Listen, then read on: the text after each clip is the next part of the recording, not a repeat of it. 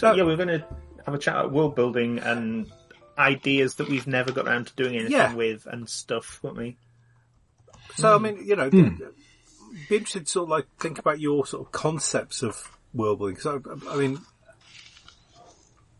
fiddling around. So as I was saying to you before, when I was fiddling around looking at the Freeport bits and pieces and the 50 campaign things, you know, which is kind of like the good versus evil, you know, the law versus chaos, and the underdogs, the right? Classics. Yeah, the classics and bits and pieces.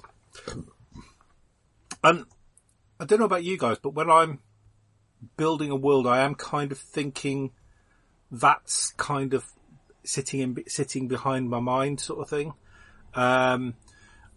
Because I'm going to build something very different if it's going to be a political intrigue. In fact, if it's political intrigue, it might well just be a city. And there are stuff around in the area that you might have to go out to, but the majority of the time you're going to be in court and bits and pieces and doing stuff like that.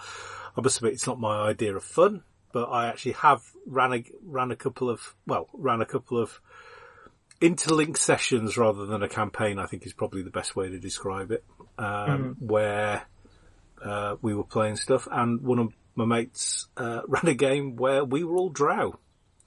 Male drow. That was quite exciting.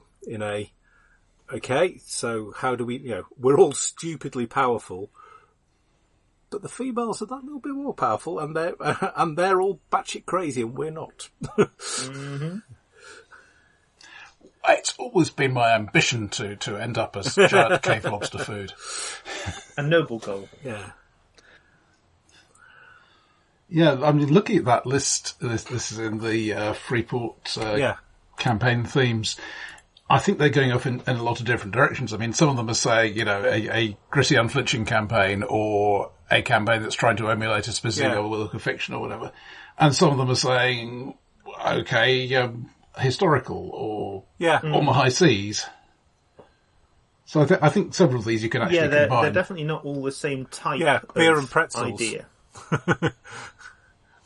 And we're back, we're back to you and I talking about going down the pub, Roger. There we are. It's like some of them are something approximating high concepts, and some of them are,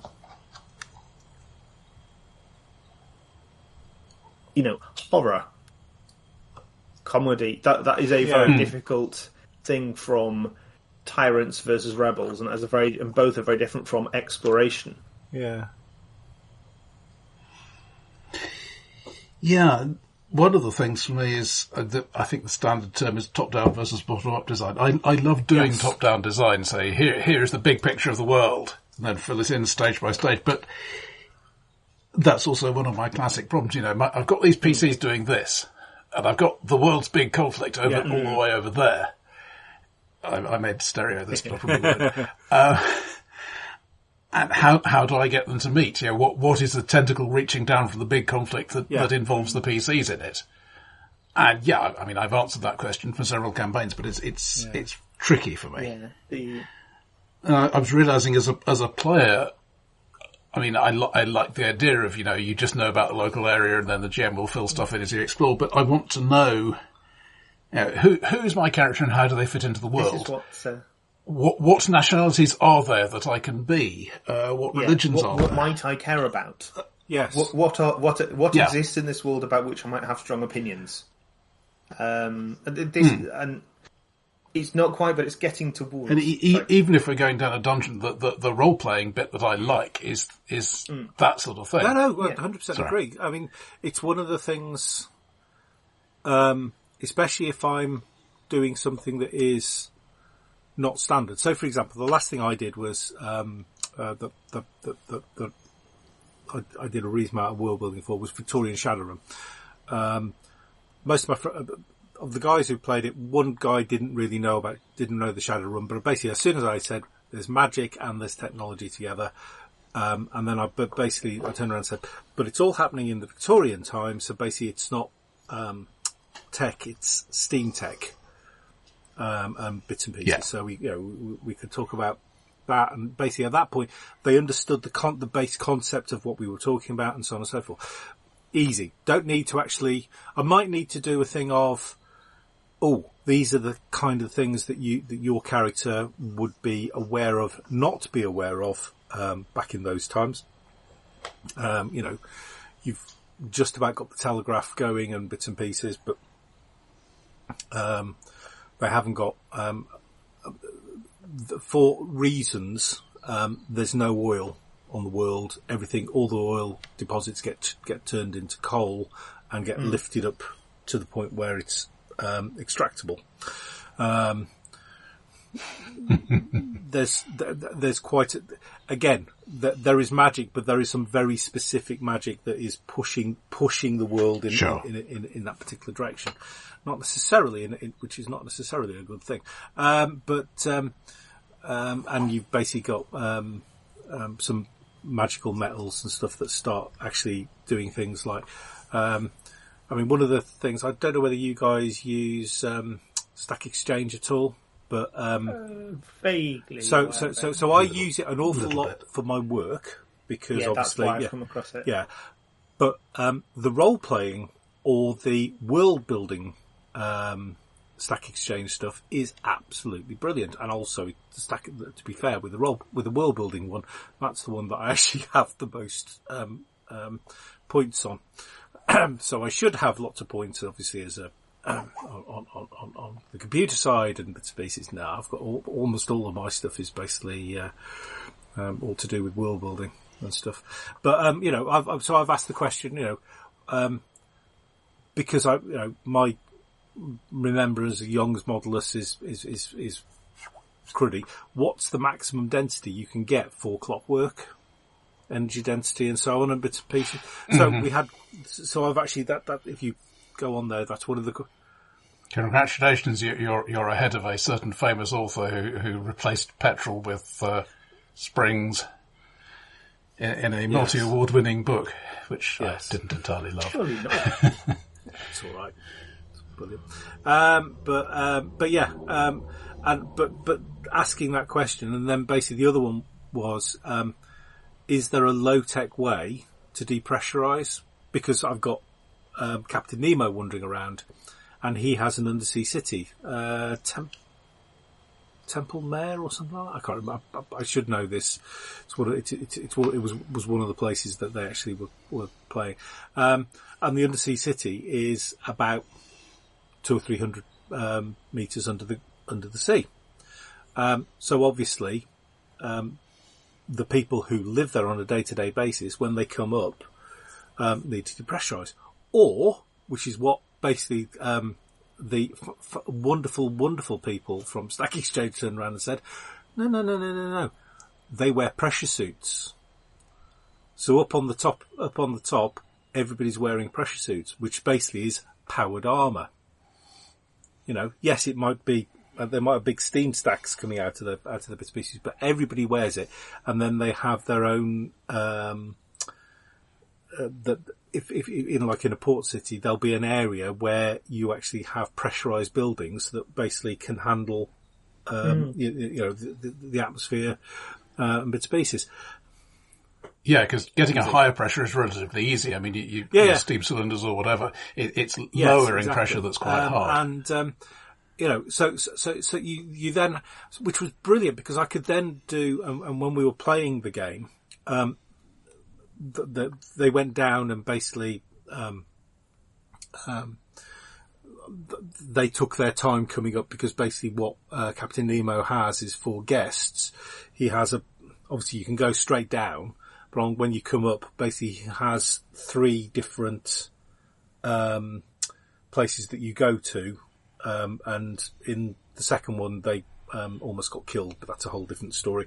When the bad guys basically decided to flood it. So you've got all of that. So suddenly, all of that became kind of part of the thing, just because of the physics. But also, when they were wandering around some of the port cities and stuff, one of the things that they had was this 6-year-old kid wearing one of these pressure suits, basically running from his parents, running through a market stall, because basically he's wearing basically powered armour. Mm-hmm. He's having a great time. His parents are having a bloody nightmare. And it's like, okay, what do you want to do? This kid is going to trash the market unless something happens. You know, as it was, the magic user basically turned around and said, levitate. It's always a classic. Yeah, levitate. Yeah. Kids basically, little legs are going. Yeah. The reverse way to code. Party barbarian about to do something silly? Levitate. Right. Okay, stop. Yeah. You can stop now. Think about what you're doing.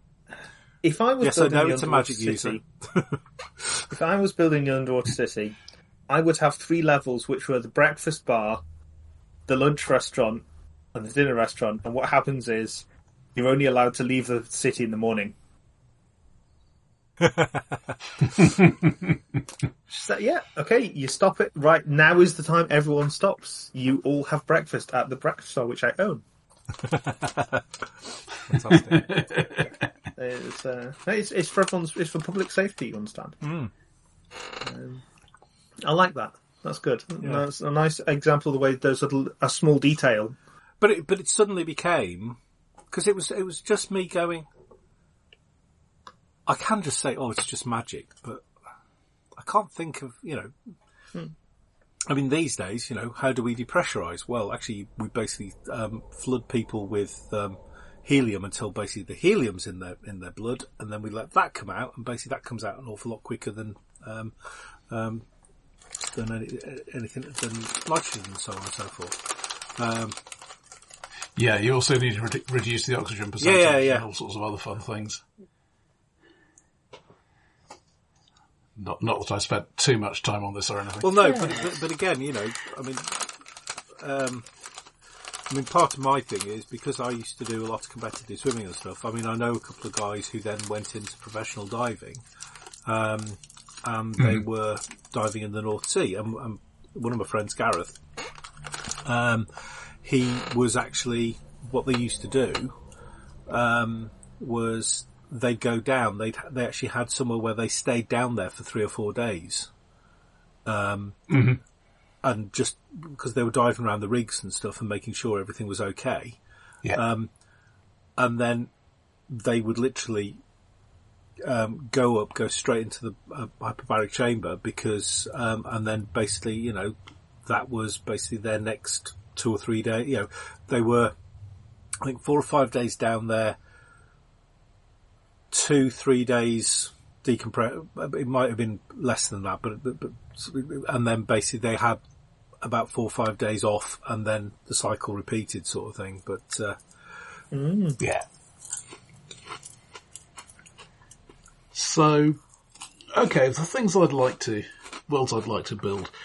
The first one that came to mind, because I've just been working on it, is a Cthulhu World War One thing.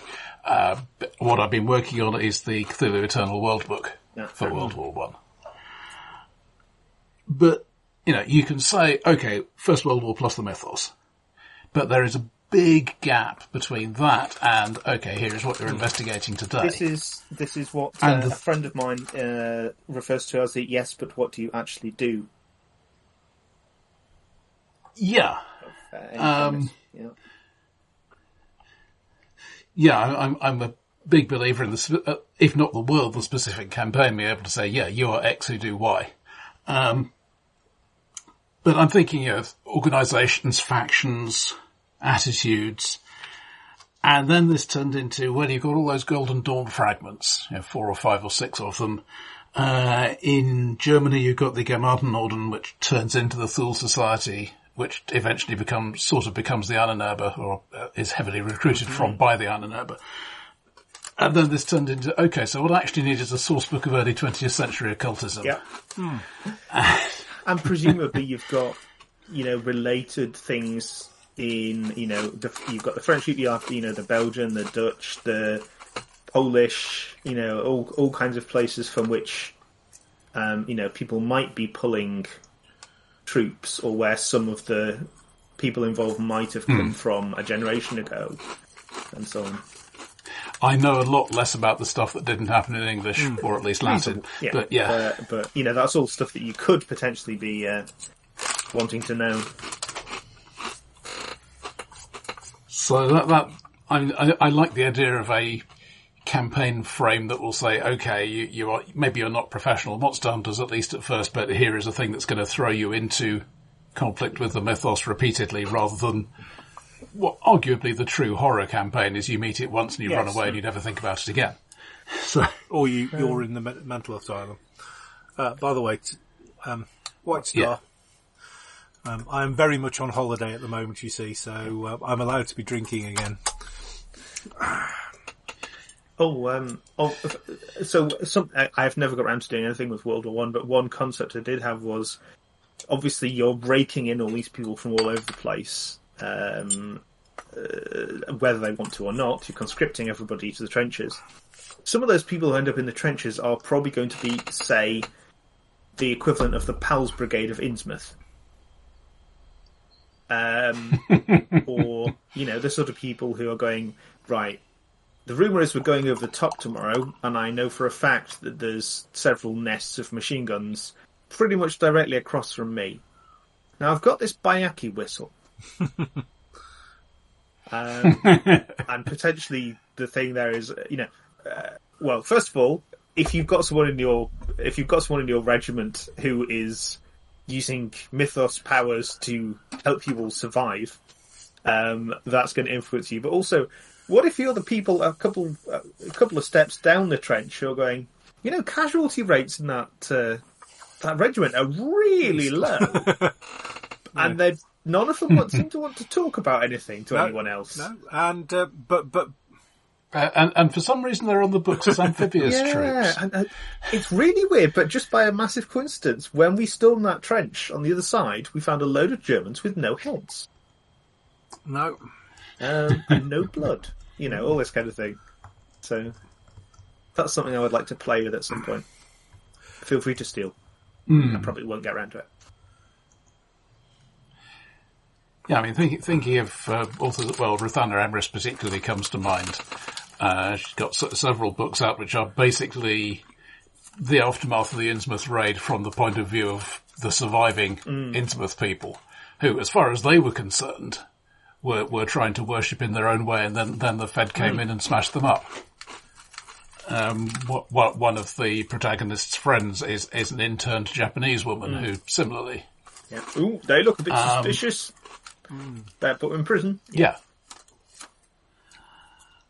So, I mean, I think particularly these days, and given obviously Lovecraft's attitudes and what one can pick up about them, I think the idea that there are, at the very least, there are people who've learned to live with this. And they are probably the loudest voices saying, no, don't do that. That's bloody dangerous. Well, this was a thing I put into the introduction to the World War II for the Eternal. You may well get the sides moving around. So, you've got your allied heroic mythos fighting team and a Nazi mythos fighting team who may not be quite as heroic, but they are similarly trying to stay alive. And on both sides you may get high command saying, can you do a bit less of the fighting and a bit more of the exploiting? Yeah, and you get the sort of Cold War thing of, in what sense are you closer to the person you are supposedly trying to shoot than to the person who's telling you to shoot them? Well, it's like Tolkien talking about, the Lord of the Rings and stuff, and him turning around and them saying, well, was this based on the war? And he turned around and said, no. If it was based on the war, they'd have been using the ring. Because we were that desperate. Yeah. Yeah. They'd have known everything bad that was happening. They'd still have used the ring. Yeah, that does remind me of a thing I've never done much with, but the GURPS Infinite Worlds, it's a sort of cross-time Cold War thing. You've got Infinity and Centrum. They're each going to alternate worlds, changing timelines, fighting against each other. And I have run that before, But if I did a campaign now, I think my primary thing would be you've got a whole lot more in common with the centre and frontline agents than you do with your own higher-ups who've never been out in the field and don't know how it really works. Something along those lines, KJ Charles Spectre Dial is so one of the characters in that is it's a setting which has there's a whole bunch of very old occult things going on which certain people know about, and one of the protagonists is the last surviving scion of an old English family that had responsibility for guarding a bunch of things. And he's the one who came back from the war when they were ordered to repeatedly go out and do occult things. Mm-hmm. And it did not go well for the others. But it doesn't matter how many times you tell High Command to stop trying to make you summon things. And, the whole kind of, well, for England, they say we're going to summon a thing, we're going to summon a thing. And if you don't agree, you will find yourself shot for cowardice and or desertion. Yeah. And that also, it does talk about the thing of, well, we're supposedly in opposition to these German groups who also know what they're being told to do is bloody dangerous for the entire world, but at the same time, you do have these responsibilities and feelings of responsibility, and there's only so much you can push back and all this stuff. So it's not the focus of it, but it comes out in... It's interesting. Yeah. Worth a look. Yeah, one I would like to try, but I've tried putting it together and it's fairly hard work. I might give it another go at some point. Barbara Tuchman wrote a book called A Distant Mirror,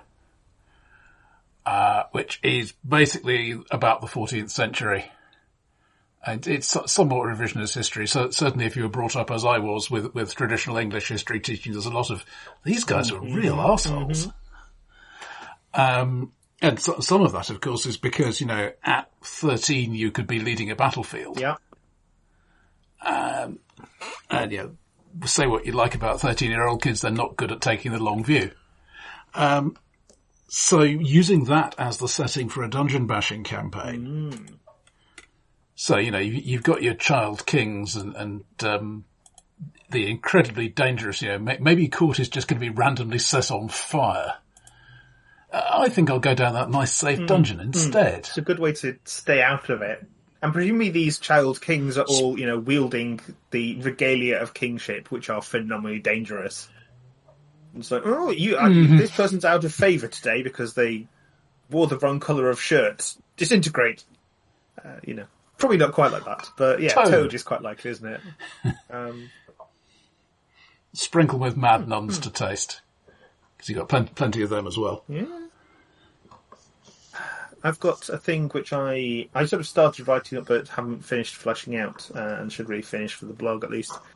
Which is basically, it's a, okay, how does all this magic and treasure stuff work? Why is there always dungeons filled with treasure? And it was essentially that treasure and magic are different states of the same substance. In the sense of, water and, gases and solids.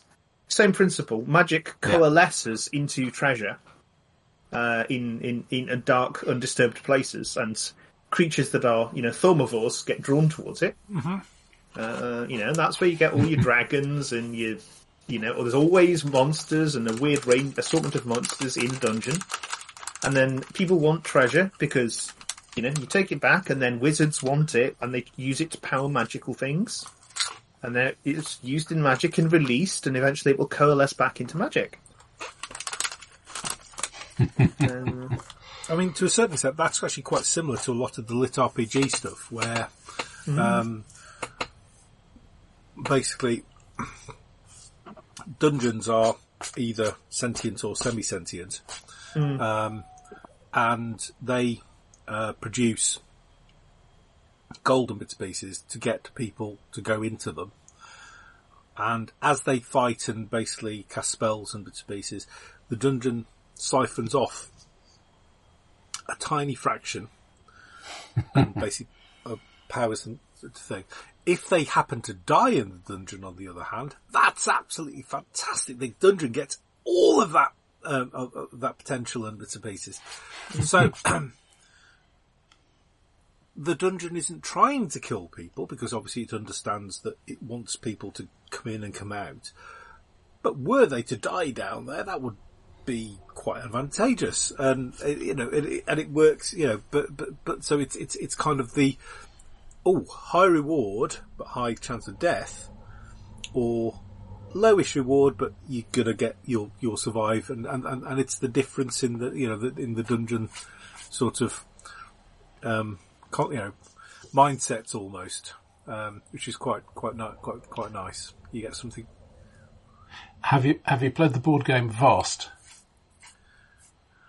It's a multiplayer asymmetric game, so you've got the hero going into the dungeon, you've got the tribe of goblins, you've got the dragons on, and one of the player roles is the dungeon, the caves.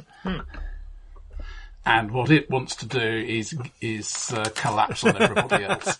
Nice. Excellent. So, one of the other questions I've kind of got, when you're sort of doing your world building, do you build it around? So, I mean, a lot of what we've been talking about here is Cthulhu. So we kind of are. We know the even if we're sort of going down, the different variants of Cthulhu, and you've got standard cock, and then you've got Acton Cthulhu, and and the different flavours of this. We kind of all know the sort of everything is generally either going to be percentile. There might be the odd D20, but even that, quite a lot of the time, quietly goes back to percentile. But do you find that if you're, say, for example, I don't know. I mean, the two things I've basically been fiddling around with quite a lot recently have been Genesis and GURPS. I think in quite a different way. If I'm going to be world building for a Genesis game, to if I'm world build or a anything kind of one of the lighter bits and pieces, to if I'm GURPS, where it's kind of the detail level is a lot higher, if you would. Yeah, I mean, some of that is simply the size of the scale. I mean, Genesis, most things go from 1 to 5. So, yeah, I've obviously done a lot of stuff for GURPS, and on the one hand, particularly GURPS Third Ed, though fourth to some extent, does have this, you can stat up the spaceship, the city, whatever else. There is a standard way of writing this thing up, and I think to some extent that can be a trap. Apart from anything else, because if to the players what matters is this is our spaceship, it's where we live, it doesn't really matter that you're using antimatter plasma rockets. Yes. Whereas Genesis abstracts an awful lot of that away, which is not necessarily a bad thing unless you're into a very detail-specific game. But it can all. But it depends on the style of game. I mean, one of the things that I did when we were playing our Victorian Shadowrun, I moved it out of the Shadowrun actual rule setting. So I used the Shadowrun background, but I used Genesis as the actual game, which was fine, because to be honest, they're both kind of fast and furious, if you would. I mean, Shadowrun's more dice pool and bits and pieces. Genesis is mad dice time, but the speed of the actual game itself is relatively quick. I mean, GURPS, to be honest, would also work quite well, purely and simply because GURPS is. Everyone complains about the speed of GURPS, but that's just the speed of character generation. The actual gameplay, I think, is I still think the gameplay for GURPS is the easiest and fastest that you can pretty much get. Certainly when I've run demo games, I'm giving people pre-gen characters, which is critical. But the introduction of the rules is, okay, I'm going to ask you for a skill roll. You roll 3d6. Tell me how much lower or higher than this number you get. That's pretty much it. I mean, if a fight starts, there are a few more options, but I don't run very fight-heavy games. You know, I mean, and I must admit, I use if you just go underneath, or, you know, so for example, with Genesis, okay, right, you've done 1 success. Okay, you've succeeded. You've done 5 successes. Wow, have you succeeded? You've succeeded with advantage. Brilliant. There's this. Succeeded with disadvantage. Okay, it's all worked, but...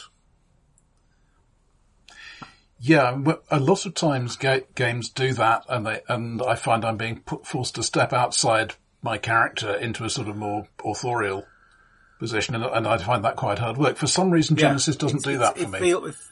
I think maybe because it's got those examples, you know, right there in the standard table of, you know, this is a 2 disadvantage sort of thing, and if you can't think of anything, you just say, okay, let's do one of those. That helps. So. I mean, we had a fantastic one the other week. Basically, we're infiltrating, and not my character, I hasten to add, but my mate's character, who was actually being played by somebody else. But it was quite funny when Mike came back the week later. He turned around and said, "Yeah, Mike, I'd have done that." Basically, so we're infiltrating. So it's basically it's kind of a Mass Effect setting. So we're infiltrating some Cerberus's Cerberus spaceship. Spaceship commander basically has grabbed us because he thinks we're techs. We've fixed his communication relay and bits and pieces, and he's now talking to his security team, and we're thinking, okay, we really don't want to do this. This is sounding more and more like, you know, he was putting loads of roadblocks in the way for us. So Mike's character turned around and said, right, okay, I'll shoot him. And GM turns around and says, yeah, it's fine. From the distance you are, just one dice. Just turn it into a red, because, you know, thing. And a despair came up. So he's on the comm, we shoot him, and then my character switches the comm off. So basically the security group have just heard us shoot. So they don't know exactly what's gone on, but they've heard gunfire and they no longer can talk to their commander. So it kind of went downhill from there, but it was brilliant because it was that wonderful thing of, you know, right, okay, you've rolled a despair, okay, and I just turned around and said, I've got a fantastic one for that. Okay, we shoot him, then I switch the comm off. You know, we just went, nice and simple, perfect. But it really is, and to a certain extent, one thing I find with Genesis, and I know John's probably quite a good example of somebody who is a brilliant role player but really doesn't like it. He finds that exactly what you were saying there, Roger. I think he finds it's too constraining. It's too. Hang on a minute. I don't want to think about what the advantage might be. I don't want to think about what the disadvantage might be. I just want. Yeah, and I ran the same Genesis Firefly adventure I ran for you guys, and extended it a bit more, but did about 12 episodes of a Genesis Firefly campaign, which I was having a great time with. The players not so much, alas. I mean, even by the end of that, they were really not getting on with the system. I do want to try it at some point and see which side of the Wharton divide I fall. I would certainly love to try it again. I mean, sometime. I'm more than happy to. I mean, you know, I have most of my ideas at the moment are either GURPS or Genesis. I mean, I still think GURPS. Hey. My natural mindset is for anything that I'm thinking of, I think of it in GURPS, because if I can think of it in GURPS, I can translate it into anything else. Yeah, it's not. That's not quite. I mean, my default for a very long time was okay. I will run this in GURPS, obviously. I'm not quite as dedicated to that now, but it's still there. I'm just thinking that there are two settings I've written more or less from scratch, but with obvious influences, that were in part inspired by GURPS game mechanics. I did I've forgotten the name of it now, some time ago when GURPS 4th Ed was very newly out. I was using the GURPS 3rd Ed spaceships rules, and basically I just designed a whole bunch of spaceships. And from that I got, well, okay, you can, if you have the ability to land only with a prepared port and a runway and so on, you can freight stuff a lot more cheaply because you're not carrying the contragravity and other things. Therefore, that's where the big lines go, and the small PC ship is going to be going to the places that don't have that kind of port. Almost Firefly. And that then built out the setting. Pre-Firefly. Yeah. Kind of, yeah. So that was that. And more recently, and this counts not as a world I haven't built, but as a world I'd really like to revisit, Wives and Sweethearts, which is basically the Royal Navy in space. For that, I built a bunch of spacecraft and say, okay, the spacecraft from the last war had this tech basis. And then towards the end of the war, they came up with this tech basis, and everything is now some combination of that. The modern civilian ships are like the old wartime spacecraft because they're a lot cheaper to run, and so on. And that was great fun. I'd like to do more with it. Are there things you don't like to put in worlds? And there are some I've definitely picked up in the last few years. I don't like putting in conspiracy theory stuff anymore because it has become so much. There are people out there who believe this in huge numbers, and for me that's not fun. Exorcism, similarly, since I learned about how much it's used as a tool of abuse in the real world. I mean, I'm not saying I won't do spirit possession and somebody whose job is to get rid of them, but it's not going to look a lot like exorcism as the classic thing has it. Yeah, I think things that seem too much like real world thing. I mean, partly because yes, you want you want that verisimilitude in things, but in the same way that I much prefer weird horror to things that are, to thrillers or murder mysteries or anything like that. I much prefer my stuff to be, the stuff that bothers me tends to be real life, realistic. Yes. Yeah. Yeah. And so, I tend to steer away from, in particular, sort of situations that people can't realistically do very much about. And obviously premises are sometimes something you can't do something about. But in those in that case, I don't want the premise to be something, I don't want the premise to be, I don't think of something. For example, nihilistic, I think is, yeah. You don't want it to be, you can't do anything here. So, which actually, funnily enough, is almost always the time, or always the thing with Call of Cthulhu. Because if you actually read sort of the Lovecraftian stuff, we're going to lose. The elder gods have been, are being awoken at some, and at some point, humanity is doomed. Yeah, though the desperate struggle thing can work for me. Yes, several of us died and some more of us went mad, but we have pushed the end of the world 5 years away. That is 5 years that these people would otherwise not have had. Yeah, I think that's it. And, obviously I think partly because if you take a long enough view, the heat death of the universe. So, there is a sort of a matter of that perspective on things, and so. Have either of you played Dark Conspiracy? Not for years, but yes. Also enjoyed the the books that was it Michael Stackpole wrote, were very good. Yeah. Yeah, they're not much to do with the actual setting as played, but quite fun even so. Yeah, and the thing about that is it's a near-future dystopian setting, because it was the early 90s. But it's much more, okay, there are weird but basically comprehensible forces behind it all. And you have investigated this thing, you have shut down this whatever, that is doing actual good things, and there are enough of you about that you have some hope of maybe eventually winning.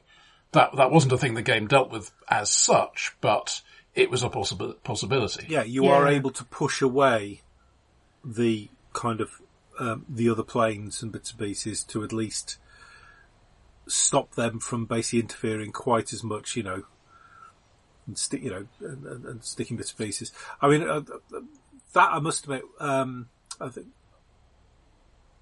can't remember whether it might have been in one of the books or it might have been in one of the scenarios where you have the lovely thing of the Japanese emperor's son, who is this 20-something guy who, he's hip, he's, teched up and bits and pieces. And he's still a god. And if they spill his blood, they can use his blood to do some major voodoo stuff, or mojo stuff, because at the end of the day, whether he's aware of it or not, or whether he believes in it or not, he is an actual god. And there was a really nice bit where it doesn't matter whether, what he believes, the ability to use him, Yeah, the ritual still works. Yeah, the ritual doesn't care what you think. Ritual doesn't care what he thinks. The ritual will still basically, and strangely, sacrificing a god can power quite a lot of quite powerful things. Yeah. And I've actually met a god now, as I think of it. Donna, not a wonderful man now, alas dead. He was, for example, the guy that both sides of the Sizewell inquiry wanted on their side because they knew he would be absolutely honest. But in his medical days, he basically cured a major plague in an African village. And I can't remember where it was, I'm afraid. But they did the standard thing, we want to honour somebody, we declare them a god, we carve a wooden sculpture of them, and for as long as that sculpture lasts, they are a god. For him, they use Lignum Vitae. It's probably still there. Yeah, that's going to be around for a while. Yeah. Oh. Yeah. So, I'm just thinking, because, obviously at the moment I'm running this sort of vague, I'm running something which is sort of approximates Delta Green. Yeah. But part of the reason part of the reason it isn't an actual Delta Green thing is because Delta Green seems to have partially that sort of nihilism, but also that presumption of a sort of brutal authoritarian organisation behind it. Yeah, and it's okay because we got to do nasty things to fight the nasty. Your bosses are only just a little bit less nasty than the things they're fighting. Yeah. And that is something that, you might be able to go and stop the cult from doing the whatever, or prevent the summoning of Great Cthulhu, but the people you work for are still emblematic of governments and forces which fundamentally care very little about humans and are willing to do incredibly brutal and awful things for what they perceive as the greater good. And that's part of the sort of thing that I don't like. And if your answer to the problem was, okay, let's nerve gas this small town, they're going to say, nerve gas is getting expensive. Could you try to use a bit less next time? It's that sort of thing. And similarly, it's got those extra mechanics like bonds and things representing your connections to other people. And at least in the plays of it that I've heard, that can very easily turn into you have this spiral, which is not only your sanity mechanic, the death spiral thing, but also in your attempts to stave that off, your connections to other people around you fray, and your life degenerates into that, and it just all seems extremely depressing. Yeah, that's come over into Cthulhu Eternal as well. And obviously one doesn't have to use it, but it's there as the default. One of the things, for example, is that the rules on getting any sort of psychiatric help. One of the standard consequences of that is you're going to lose stuff off one of your other bonds because you're spending time with your therapist rather than your mates. Which, I mean, at least in my experience, is not how it works. No. Your mental health improves, and also your ability to relate to other people improves. Yeah. It's great. Yeah, your mates actually like seeing you now. So there's that sort of stuff. And so, I mean, you've played my scenarios. They tend to be a bit more upbeat. Yeah, fun. It's like, hey, here is a problem, and you can solve it. And there may not even be any additional deaths than the ones that happened before you started. Yeah. And that's also kind of a deliberate choice, because so many scenarios are...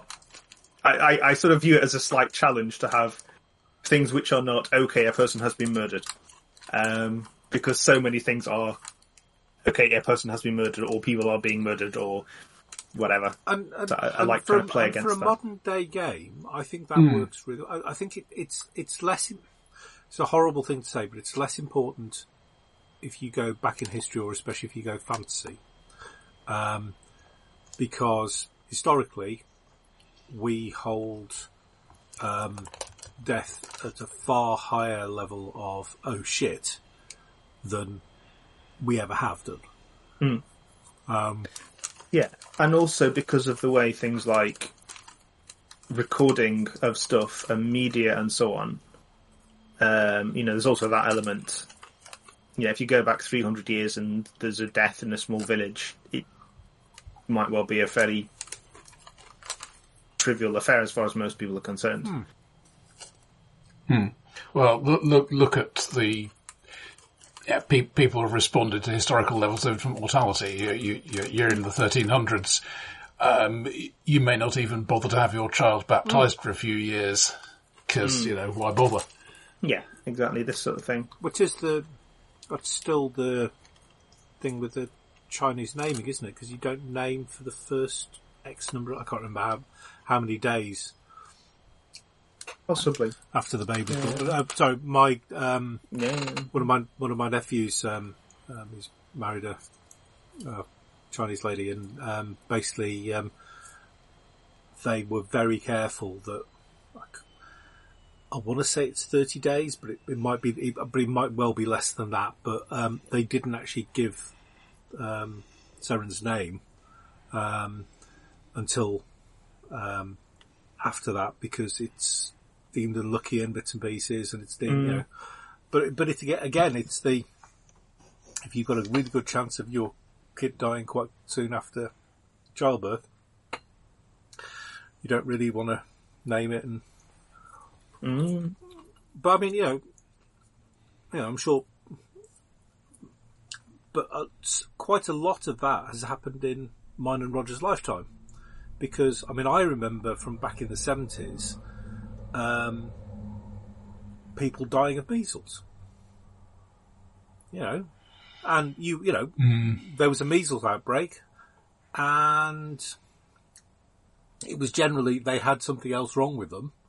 But I mean, I remember that little girl I used to play with down by my grandparents, who unfortunately, bless her, she had leukemia.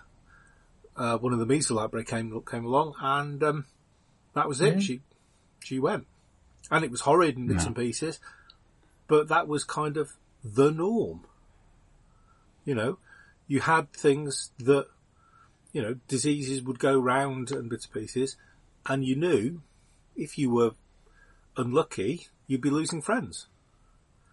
These days, God, I mean, we have MMR, we have bits and pieces. I mean, when the boy, I mean, my two now are in their 20s, but the vaccinations that they had, the the care that they had and stuff meant that unless there was something wrong with them that was seriously wrong with them, they were going to make, they had a reasonably good chance of, getting to where they are. Mm. Yeah, and go back another generation, you've got widespread malnutrition. Yeah. Yeah.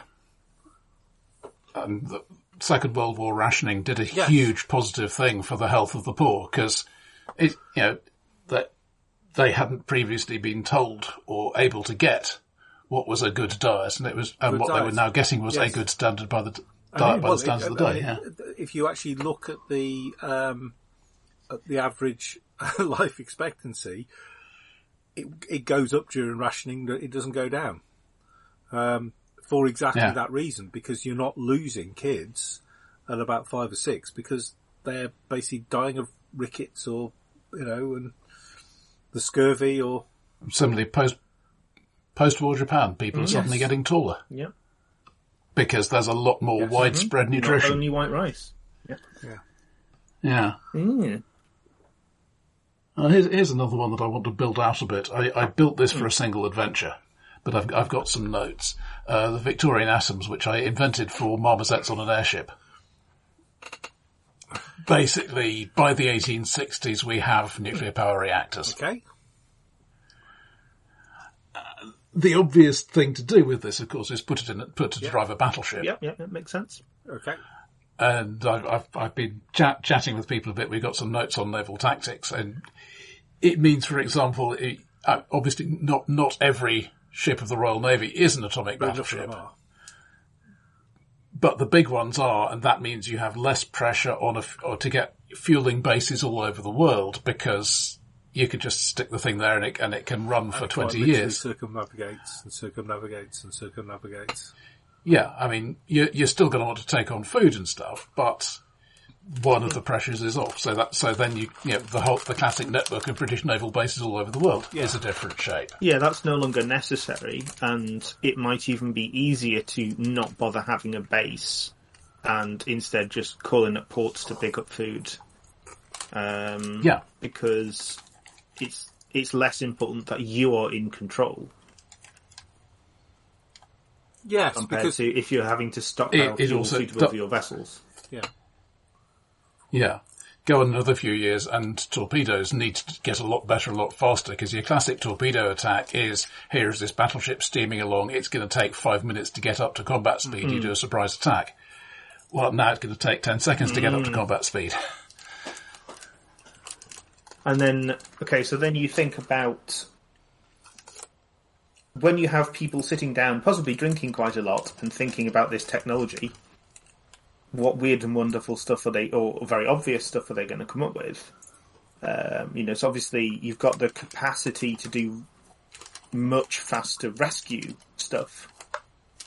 If you can get a boat going quickly and head it off to somewhere that's going to be hit by a storm or this kind of thing. Or you can intervene in a fight a lot quicker. Mm-hmm. Yeah. Can you reroute some of the power from that lovely atomic generator you've got going, and suddenly, you turn up at the hurricane-struck whatever, and now you are providing enough power to keep people warm and purify water, and which, to be fair, is what the American Navy currently do. They will quite literally. I think that it might have been Haiti or one of the ones recently where they turned up with 3 hospital ships, and they turned up with a couple of nuclear powered cruisers, and the nuclear powered, and they literally ran cables from the cruisers down to the thing, and they powered the country. Not the city that they were. They powered the whole bloody country. They just basically just up, just right. Okay, we've got 3 nuclear power stations. Off you go. Yeah. But yeah, I mean, a lot of the Soviet submarines in 1990-ish were effectively became the power plants for their home ports. So, and that also means, okay, so you've actually got, if you think on that basis, you've got the capacity to quite rapidly get the foundations of a mobile base somewhere, because you can get people, supplies, and power, and with power and supplies, you can get most things. So if you want to get somewhere and very rapidly set up a fort, or, as you say, a hospital or whatever. Suddenly sea power becomes there was a similar... lot more powerful than it already is. I mean, historically, the reason why Britain ruled the waves, the sun never set on the UK, or the sun never set on the British Empire was because we just had the best ships to bases. But if your ships are that much more powerful again, suddenly everything becomes water based, even to a higher extent than it already did. And you also, I guess, start thinking quite quickly, quite early, about sort of things like lightning guns, because you've got the ability to basically produce an awful lot of electricity. Mm-hmm. You're probably talking reasonably quickly. Again, you've got a lot of electricity, so producing hydrogen is relatively simple. So air power, at the very least at Zeppelin level, is going to be... Well, remember that first adventure. This is a boiling water reactor powering an airship, making the first transatlantic crossing. One of the things that the geopolitics that fell out of this, at least in the real world, there are basically 3 places where uranium is found in huge quantity. Those being Canada, British dependency, Australia, British dependency, and Kazakhstan. At this date, nobody really cares about it except the locals. When did they find the deposits in Kazakhstan? Don't know offhand. Early 20th century, I think. But yeah, there was a whole lot of, well, we don't really care about this stuff. It makes nice glass. Until the late 30s. And some of the early work was basically done on the scrap piles at Glassworks. Yeah. So what does this mean for how things develop? Because it sounds like British Empire is already fairly well developed. Does that change what it does? Does it still try and colonise in the same way? I suspect it gets complacent more easily. The other thing is, and I will admit I put this in as a personal whim, I saved Friedrich III. So instead of Kaiser Wilhelm, who is the crippled guy in the Marshall Society, he always feels he's got to make something up, and that's a big part of how the First World War happens. You've got somebody who's a lot more of a reformer. Bismarck really hates him. all this stuff about democracy. So Germany's going to go in a very different direction. So if you then have, so when are these atomic ships coming in? Well, the Blackwood boiler is in the 1880s. Okay, so so the shape of the empire is very similar, presumably because it happens after most of the colonisation has happened. Yeah. Also, at least the early reactors are big and heavy, and putting them in a ship is a lot more practical than putting them in an airship. No, I was trying to work out if they would still, have to be interested in the same places, essentially. And presumably society as a whole is still looking at coal and so on, or is society... Yeah, I think it's gradually spreading. I mean, for example, you're not going to put a atomic plant aboard a railway locomotive, because there are issues of mean free path. Even if you coat it in lead, it's going to be irradiating stuff around it. but you can use it to boil water and then transfer live steam directly to the engine, or as you were saying, Mark, you could do something with hydrogen once that technology comes along. Yeah. You know, you can use your big static power plants to provide portable and power. presumably, if you are, say, a dark satanic mill owner, then you could decide, well, I basically own this part of Yorkshire anyway. I'm going to install a nuclear power plant, and instead of having to source supplies of coal all the time, I can just have this nice, clean atomic power, and the buildings are a lot less soot blackened, and the sky is nicer to look out at from my mansion on the hills some distance away. And as a side effect, the peasants don't freeze in the winter. And also, importantly, of course, because there's still that mindset of, well, it's a communal good. I'm powering the whole town. All of West Yorkshire is powered. I mean, think of somebody like Salt. You have, West Yorkshire is now entirely atomic. Everyone is in favour of this. There's ample power for everyone. The fact that, yes, everyone is now even more dependent on Titus Salt, because even if you don't live in a company house, he still gives you your power, is entirely coincidental. You are now entering Saltaire.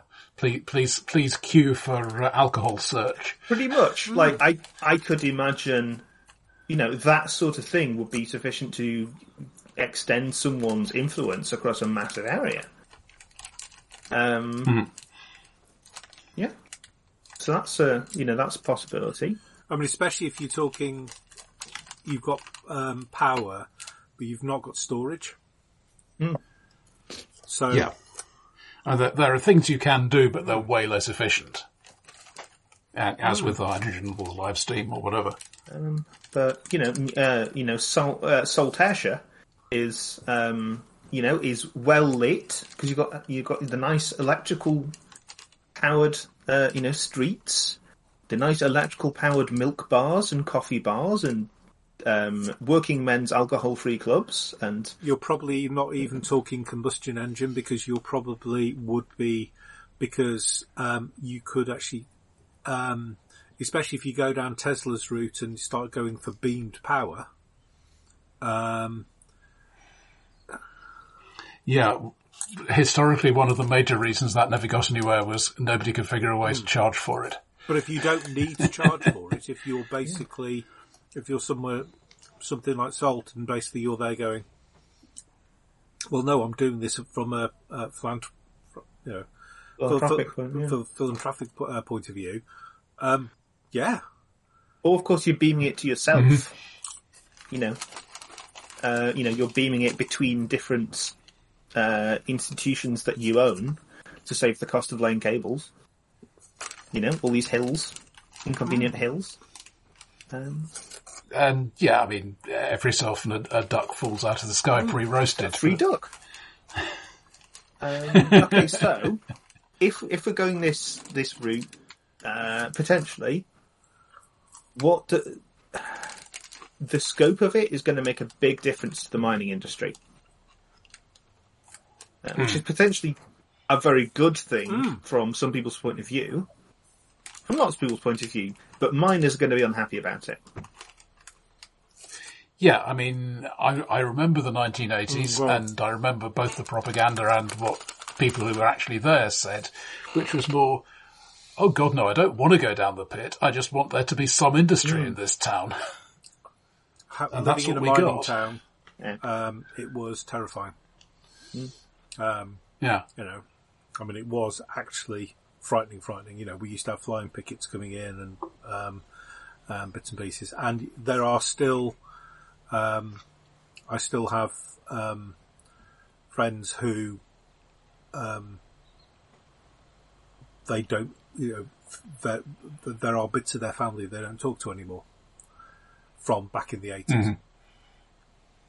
Because it absolutely, the ones who went down versus the one, and there were a hell of a lot who went down, because basically there were a hell of a lot where Scargill refused to do the secret ballot, There were a hell of a lot that turned around and said, well, no, at which point, screw it. We don't think this is an official strike.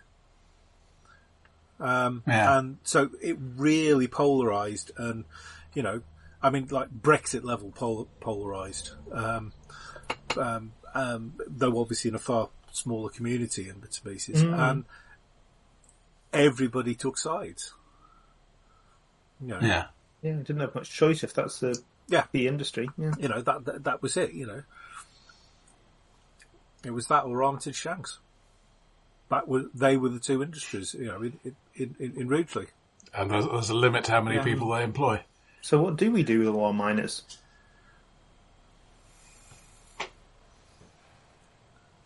Well, you're not going to transship them to Australia or Canada, though some of you probably will. Thinking about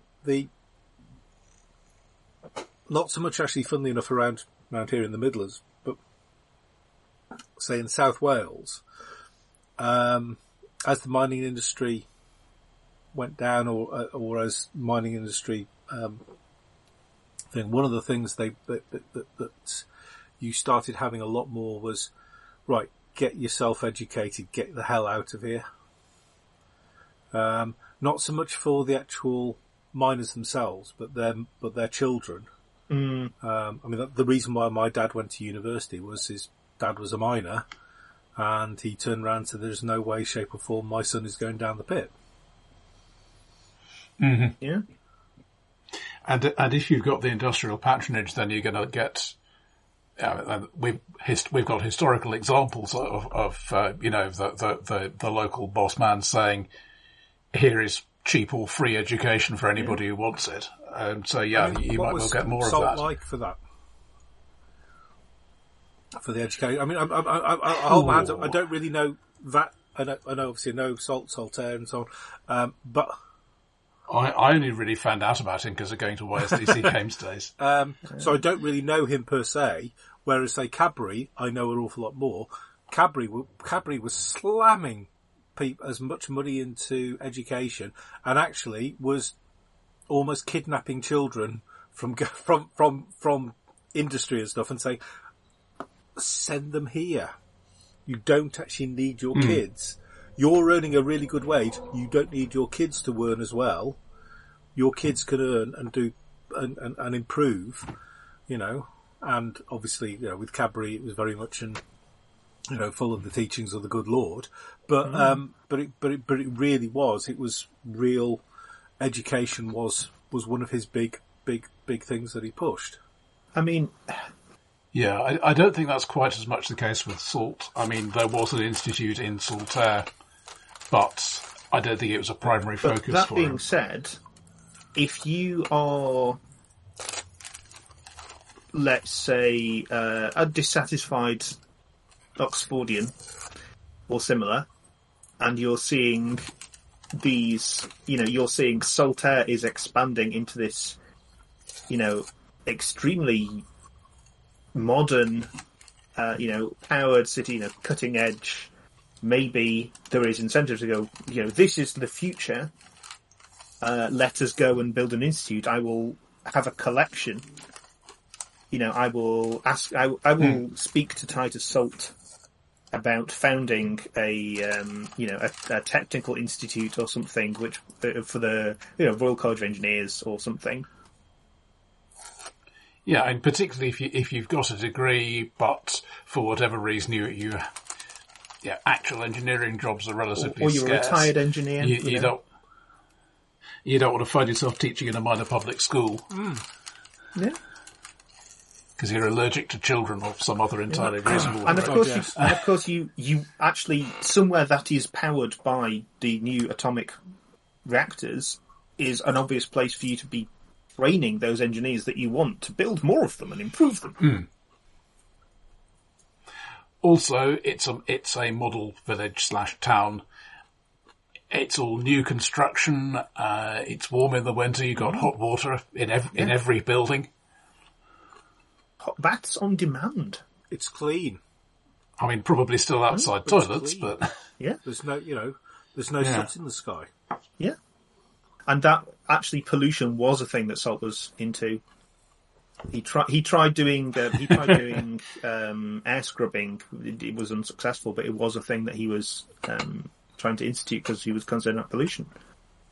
So yeah, maybe you do get enterprising engineers and people possibly from not necessarily just British going, well, we want to found this institute. We want to have all these very nice facilities. Thank you very much.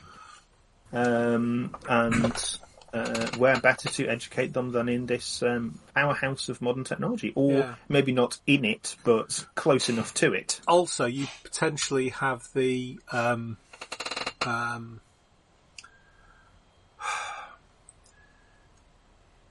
okay, I've sorted out my workers, I've sorted my thing, right, where are my raw materials coming from? What's going on over there? What's happening? Okay, suddenly I've got transportation that is safe for me to travel with. Because I'm either going on a fast ship or, as you were saying, Roger, you by that point you might well have Zeppelins or blimps or whatever. Right, okay, let's go over to where to where they're picking cotton. No, we can do it better than this. We can automate this. We can make these people's lives an awful lot better. They're God-fearing Christians. Absolutely. Or they will be. Yeah, I think the American Civil War is basically pre-divergence. So that's going to come across more or less as it happens. Okay, so, yeah. But, on the other hand, 10 years later when the big uranium rush starts, a whole bunch of people who are not happy where they are. And you also, and suddenly America kind of drops down from its prominence a little bit because it's coal, it's petroleum, whereas Australia is uranium.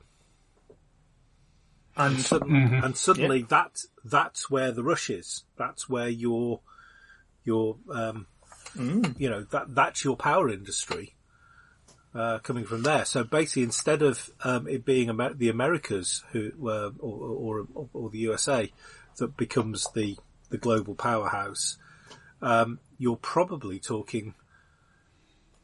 actually are talking Australia, especially if you are starting to talk your some of the manufacturing stuff is you make your piles and your actual fission plants in Australia because why wouldn't you? Because that's otherwise you may as well refine it here. You may as well stick it in. Yeah, I mean, it's going to start with we're going to ship the refined product rather than the raw ore, and then you go up the chain and, okay, now we're going to ship you fuel rods, now we're going to ship you whatever. I'll tell you what else, which is, okay, if you've got a bunch of experimental engineers around playing with atomic things in Australia at this point, you're probably going to get people going, well, we've got all this land, which basically there's no people here, right? There's definitely no people here and never were. Well, we've got nuclear power now, so why don't we irrigate it with fresh water through the desalination plants we can now make? And turn it, so maybe Australia geographically starts to look very different. Because instead of having a few clusters of people on the coasts pretty much, you've got energy to burn and you are pumping fresh water into it and you are terraforming it. I'm also thinking that, particularly in Canada and Australia, they've both got this thing that, yes, we are proud to be British and so on, but they're going to start getting national consciousness simply because those are the places where, at the very least, a young man goes out to make his fortune in mining. Yeah. And again, if you're a powerhouse and a focus of things in the world, you can say, well, I feel like my hand in this, my role in this particular relationship should be a little heftier, don't you? Conversely, you've also got the mistakes that were made for the American Revolution in living memory for at least some people. Yeah, I mean, it's not necessarily a revolution type thing.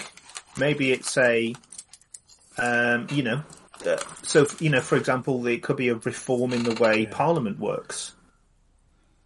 Maybe Australia, the Australian states and the Canadian states have representatives in Parliament. Yes, which they were talking about, to be fair. That if we'd have kept Empire for much longer, that definitely would have actually been the case, at least for the Lords. Yeah, it does break down a bit, of course, because I mean, as with England and Scotland now, you've got X hundred English MPs and 100 Scottish or whatever the number is. But or maybe I can see it shifting in various ways, at least. And okay, and given that America has been largely turning on itself, and Canada is suddenly up and coming, it's outstripping them technologically and economically as a result of that. Do we in fact get Canada taking over as the major player in North America? Almost undoubtedly, yes. I mean, America, for most of its time, is incredibly insular. It doesn't want to take part in the main in the main world stage. Well, they are still basically doing their great spread westward. Does that happen? So, actually, I don't see why. Yeah, because they're still going to use coal. Yeah, but I'm just thinking, because the sort of people who are heading west, will they start going, well, hey, Canada's a great place to make a fortune. Will they go north? Yeah. Presumably that will at least influence the decisions that are getting made. So you're not going to get the gold rush. Well, you might get the gold rushes. You certainly get the 49. Yeah. I mean, gold is still valuable. After all, it is conveniently conductive. Absolutely. Oh, yes. But, I mean, I don't know as well, because obviously a lot of prospecting was related to coal and similar. So it might be that some discoveries are not made. I think the uranium mining process is substantially different. I mean, there are obviously some mining-related things in common, but... well, there's an awful lot of it. There's an awful lot of it where, basically, if you try and do it the same way that you're doing it for pretty much anything else, you end up with dead workers quite quickly. Yeah. But also, for example, I don't think you need to go after deep seams to anything like the same extent. Well, you also need far less. Oh, yeah, but, you've taken one of the limits off the economy. It's going to expand until you find the next limit. Yeah. So how is this fitting to you now, Roger? I'm starting to think, okay, let's pick a date, or at least a state of development. Say, right, well, where are the adventures happening? What are the adventurers doing? Okay. Military is obviously one thing. Military. Okay, you've got the various people who are trying to discover the secrets of atomic power from you. I mean, who is that at this if you're stage? not British, you are definitely going to be looking for anything where you can get uranium where the bloody Brits haven't been. So suddenly, if you are sort of wandering around the Urals or whatever, and hang on a minute, my Geiger counter's just triggered. There be radiation in them there hills. So okay, Kazakhstan mining started in 1943, but I don't know when it was discovered. Yeah. Well, that's the thing. Once people have realised that uranium is actually useful, they're going to start looking for it a lot more intensely. Okay, so I will. I suspect Bradford, Leeds is now essentially the Saltaire, the city of Saltaire, pretty much. I can see that. I mean, Salt himself is dead by this point, but... Because Saltaire, however it started out, is going to spread because it's got the nuclear power and it's got the institutes being built up around it. And, I mean, it's easy for the stuff from Leeds and Bradford to expand and drift in that direction if there's demand. Saltaire itself maybe is still the charming centre that other people are kept out of, but you're going to get a ring around it, I think.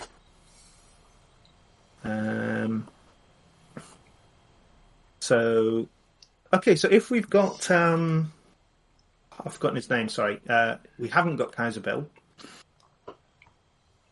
We've got Friedrich. And Friedrich is a democratic and peaceful chap. Insofar as he's able to be in the climate. And there are probably actual Marxists being given place in political discourse. I mean, why would anyone go to Russia when Germany is sympathetic? Have we unified Germany? Are we partially unifying Germany? Yes. That certainly happens on schedule. Is the unification as strong as it was? Bearing in mind that the German states, quite a lot of them have very little in common. Oh, we have Bismarck on time. The actual divergence for Wilhelm is 1890. Later than I thought. So Wilhelm is still on the throne until then, which historically he was. But he attends Buffalo Bill's Wild West show in Paris. He meets Annie Oakley and says, "I bet you could shoot the ashes off a cigarette in my mouth," which historically he did. Ahistorically, his bodyguard is just a little bit too slow. I see. Annie Oakley is smuggled out of the country. I love it. So in that case, do we in fact have... So I think we're talking sort of mid-1890s to 1900. Yeah, it sounds like it. So, I mean, my impression from what I've heard is that Germany and Britain might have a much more sympathetic relationship. Also, they are still Victoria's relatives after all. Because, given what I've heard of him, it seems he might be the sort of person who would be going, well, let us establish strong bonds with the British and, we don't want any kind of conflict over this stuff. So, and of course they're not an imperial rival of any kind at this point. No. Whereas, France and Spain are. Yeah, also Germany historically doesn't join the first colonisation boom. That's one of the reasons why you get the weird stuff in the early 20th century where they're saying, let us basically pick off the colonies that haven't been grabbed by somebody else. They're all a bit rubbish, but now we are an imperial power, we have colonies. So do they instead decide to go, hey, let's forget this colony stuff, let's modernise? At that point, you are talking that probably the best universities in the world are German. You're talking an awful lot of the sciences going forward is happening in Germany, and it's really it's as then that they start switching out to, well, no, we need to expand, we need to do bits and pieces, but at the time they were going really highbrow, really quickly. Yeah. So I think that's kind of a call for you, Roger, based on what you think about the people. But I could see it developing in a much more forget this expansionism, let's modernise sort of direction. Yeah, it's tricky because there are going to be people who will make a lot of money, power, etc. off the colonial thing. But yeah, if they can say, well, yes, other countries have colonies, here is a thing we have that no other country has. And some of those people can make an awful lot of money and power off the modernisation of the nation. Basically, if Germany invents the fast breeder reactor, for example, suddenly they've got, well, we need hardly any uranium And actually, once we started, we don't really need, they're almost self-feeding. Mm-hmm. Yeah. Yeah, J.J. Thompson is clearly one of the big guys of this era because he's about 40 to 50.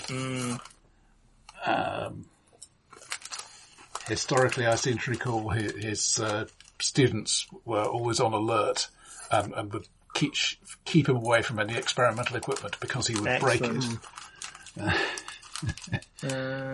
Yeah, so you're just pre-Rutherford, aren't you? Rutherford is a scrappy kid at this point. Rutherford's probably a grad student type. Yeah, he probably is actually in the late 1890s. Yeah, he's born in 71, so yeah, so he's in his early 20s. Yeah, still open to new ideas. Okay, so I'm looking at a map of Kazakhstan now, and it is basically sandwiched in between Xinjiang and Russia. So what happens there is going to be very interesting. And Iran, to an extent. So, I think a question there is, does it become a point of, a nexus of conflict between China and Russia? Is there a cooperation between China and Russia to basically annex it? And if Iran is just below it, add in the Ottoman Empire. Yeah. Yeah, who are certainly going to be interested. Yeah, I mean, Russia is not a power that people take seriously, and it occurs to me that they probably won't have a revolution, or if they do, it will look very different. I don't know much about China at that point. I think China's a bit busy. Trying to remember. I will turn to my good friend Wikipedia. History of China. So the Ottoman Empire is kind of imploding at this point because you're starting to get towards Ataturk and. Yeah, I mean it is not having the First World War to put the cap on it, but it is definitely your classic decaying state. Okay, so you've had the Taiping Rebellion. There's been an effort to sort of rebuild things centrally, which were seriously weakened by all of this. You've got the Brits who are basically sticking their fingers in as many pies as possible and screwing things over as much as they can. Well, and getting everybody as rubbed up as they can. Oh yeah, absolutely. So does the Sino-Japanese War happen?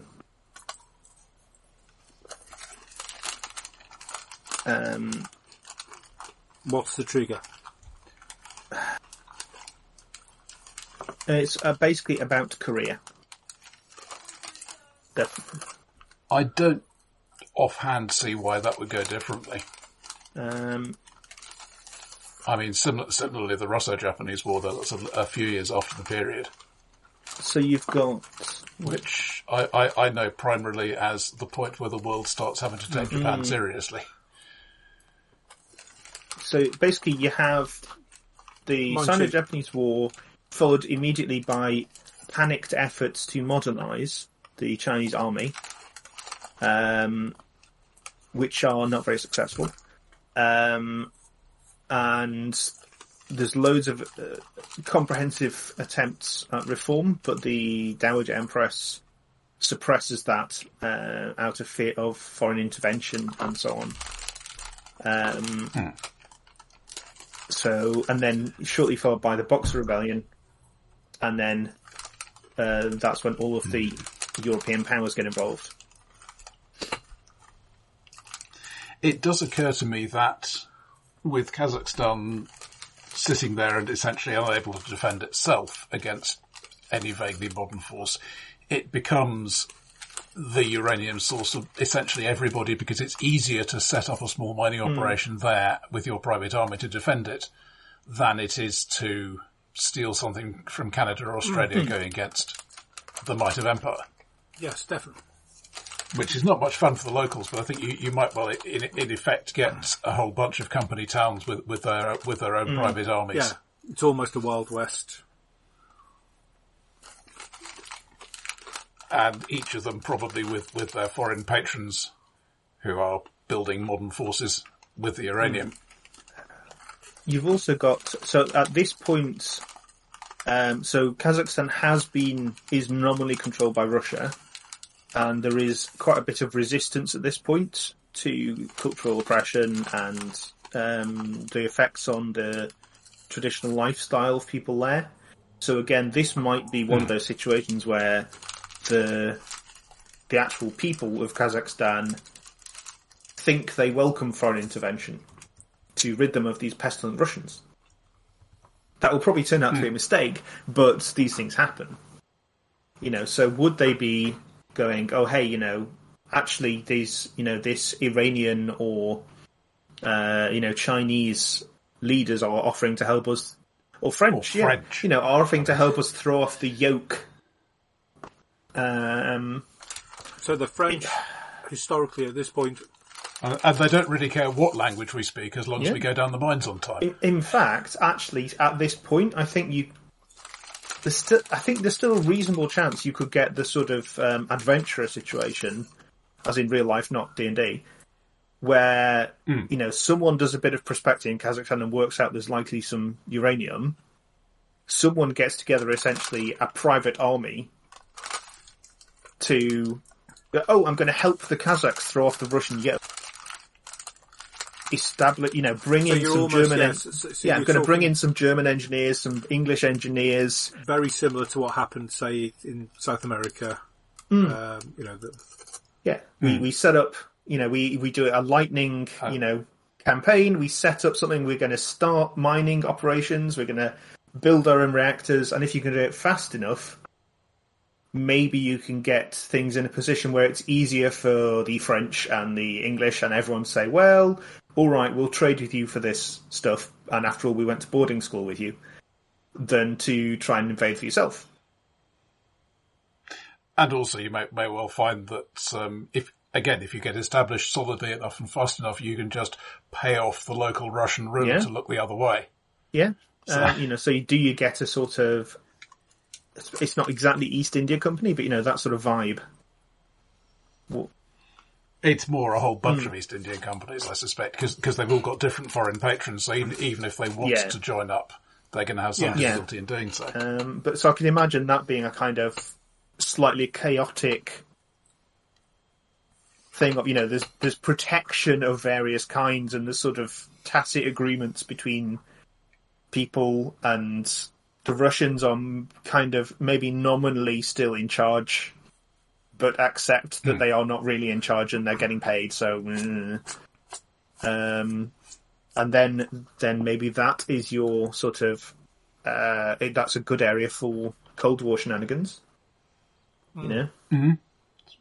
Yeah, spies, etc. Especially considering that literally, you have 4, 5, 6 different towns all within walking distance of each other. Because at the end of the day, the mines aren't going to be that far apart. All of whom are armed to the teeth, all of whom are Fortress City, but need to actually still get people into mine and the the mined uranium out. Mm-hmm. Yes. Yeah, that goes on the ideas list immediately. Yes. And the nice thing about uranium is it's one of the few things that's valuable enough and low bulk enough that it makes sense to do it that way. I mean, it's something you're probably going to get people trying to smuggle out.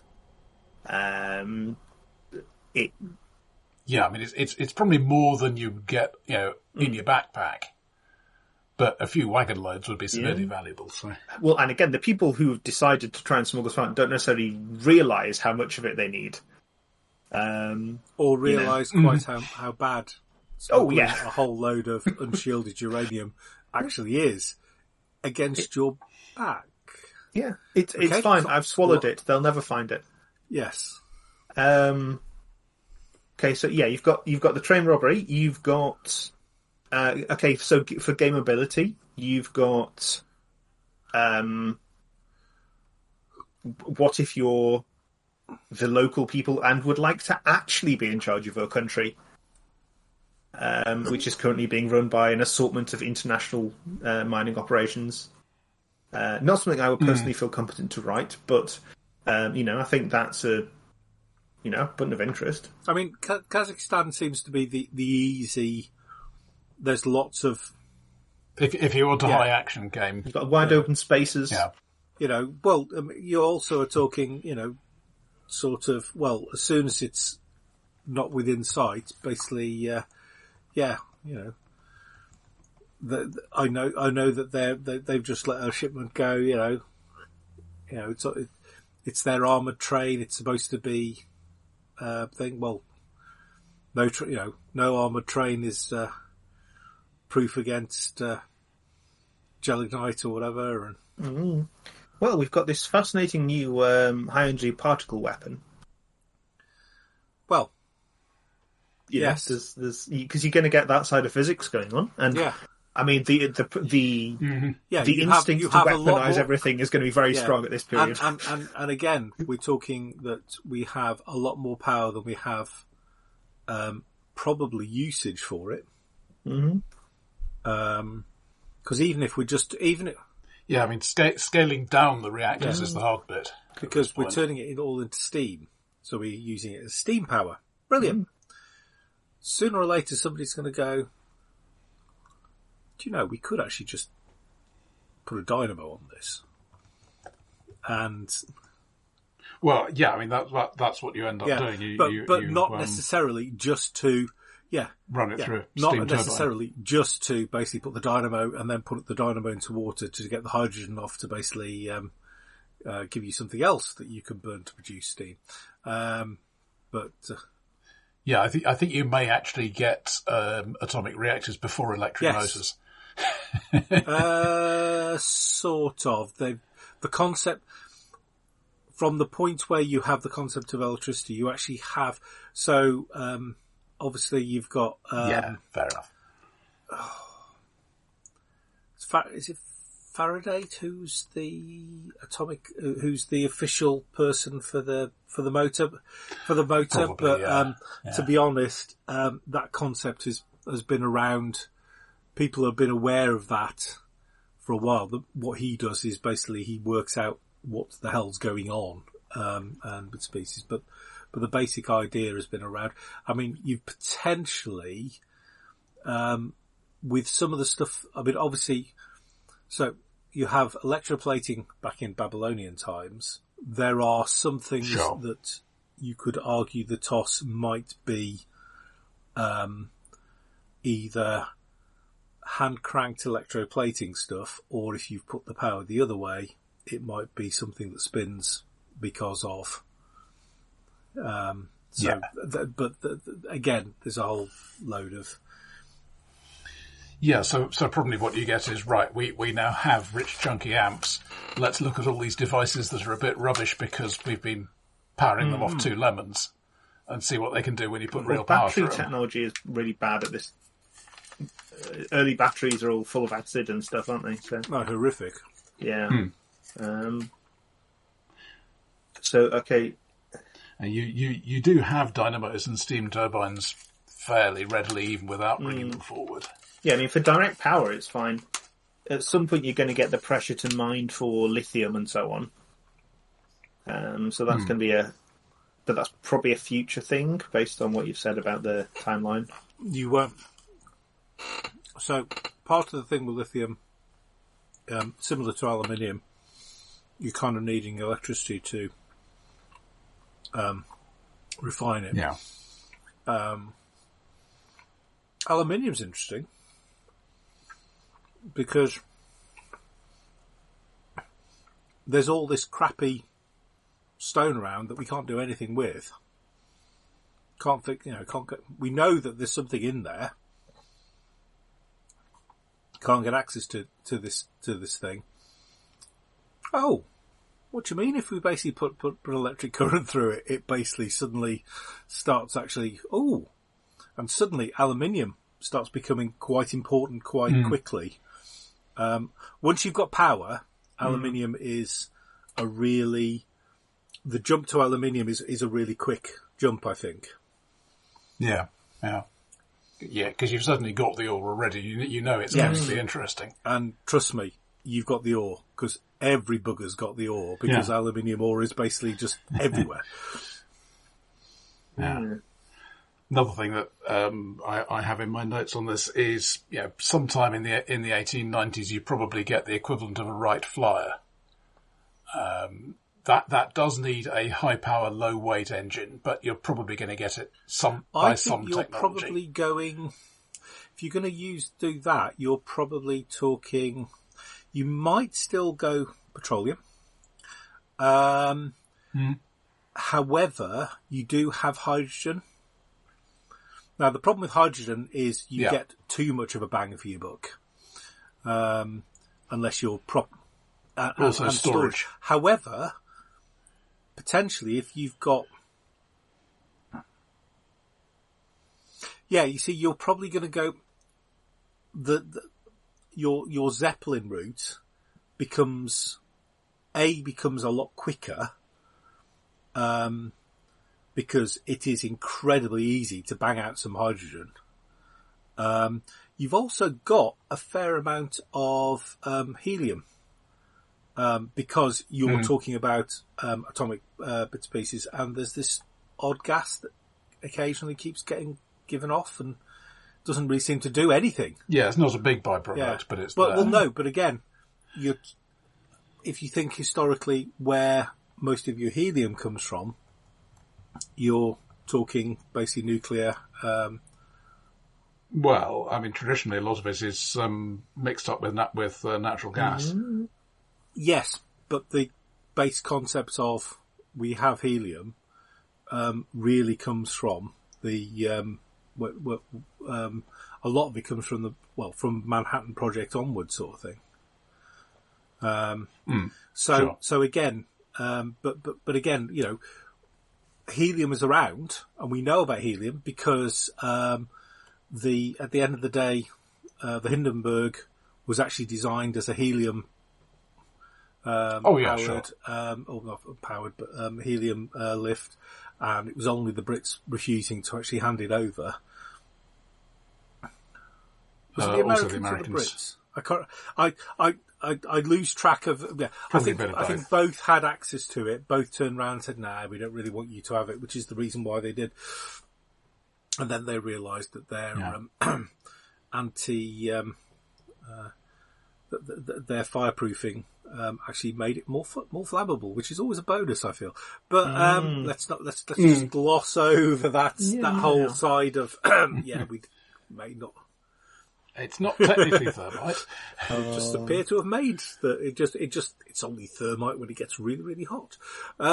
So what other game stuff have we got in this setting? So you've got